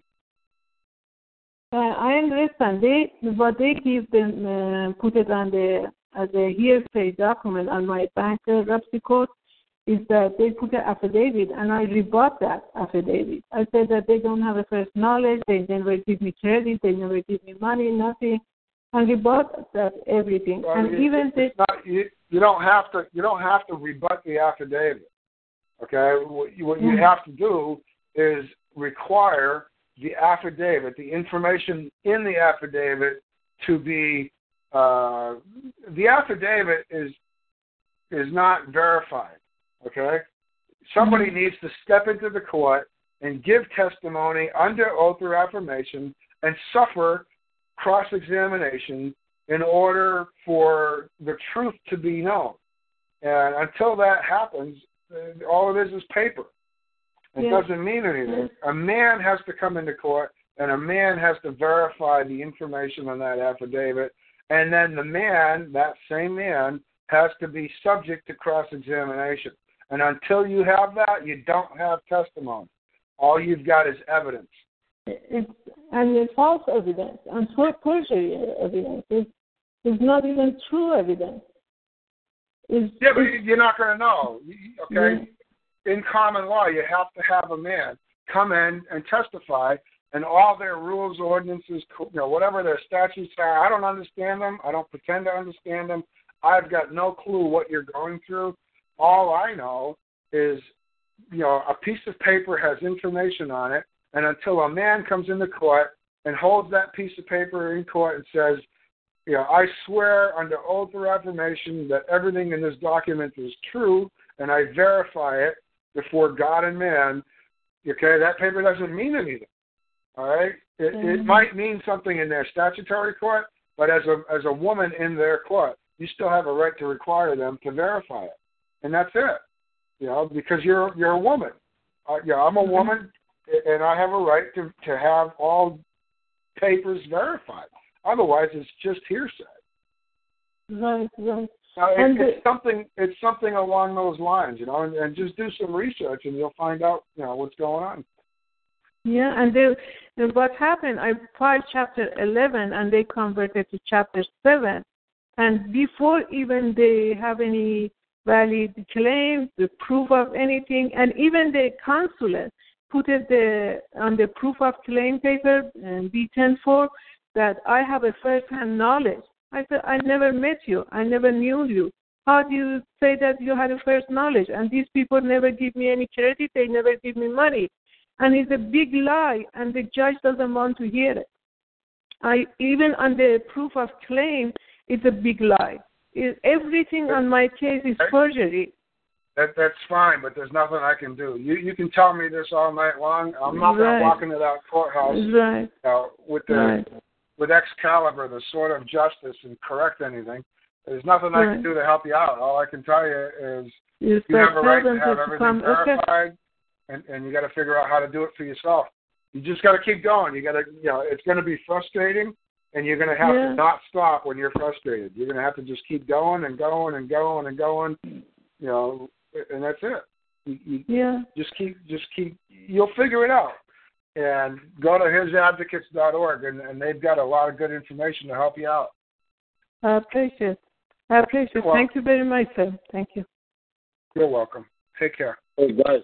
If people want to escape from government agency harassment, they need to go to escapeharassment.com. That's Howard Griswold's research, and it absolutely does work, because I have not been bothered by Internal Revenue Service since 1972. Well, I went to his website about 3 years ago, and I tried to get a hold of him, and I tried. I sent a few things out, and I never heard back. So I know he's an older guy, and he's busy, and he's got things to do also. He's got life to take care of, but it's not an easy place to get information from. Well, we answer all emails, and the email address is posted there at the website. Really? I'm sorry, did you say escapeharassment.com? Yeah, give that out again. Escape, ESCAPE, harassment, HARASSMENT.com.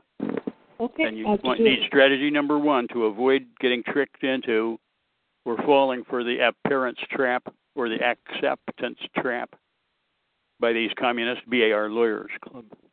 Thank you very much. I appreciate it. I will do that. Thank you. All right. Thank you. We've been on 2 hours and 8 minutes. If anybody's got a question on common law, I'll take that. Otherwise, I'm going to wrap this up and get back to what I was doing. Because it's Vital, just a quick thing. On that lady with the marshals, bankruptcy is federal, so that's why the marshals came, federal marshals. Yeah, but I still thought it had to be executed by the sheriff.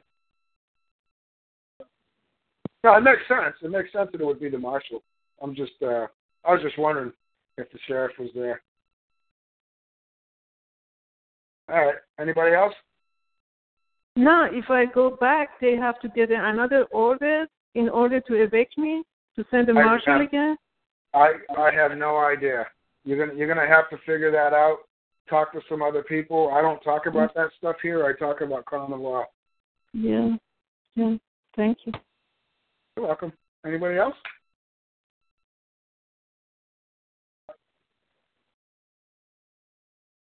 All right, I'll be back next Wednesday night. I'm going to do the same thing, 8:30 next Wednesday night, and we'll go from there. Do a couple more hours, and appreciate you guys being here. You guys have a great night. Thank you, guys. Thank you, Gus. Thank you. You're welcome. Thank you, Gus. And by the way, you can stay on after the call. When I shut this down, it's not going to shut off the microphones or the computers or anything else. You guys can keep chatting as long as you wish. Yeah. No, I'm still trying to transcribe Mo's call from a couple of weeks ago. I'm up to a nearly hour now. So I just got another hour to do, and then I'll post it to you. Awesome. Whose call was that?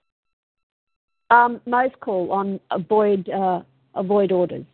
Oh, awesome. Yeah, I was just, Mo and I were going back and forth on Skype this afternoon.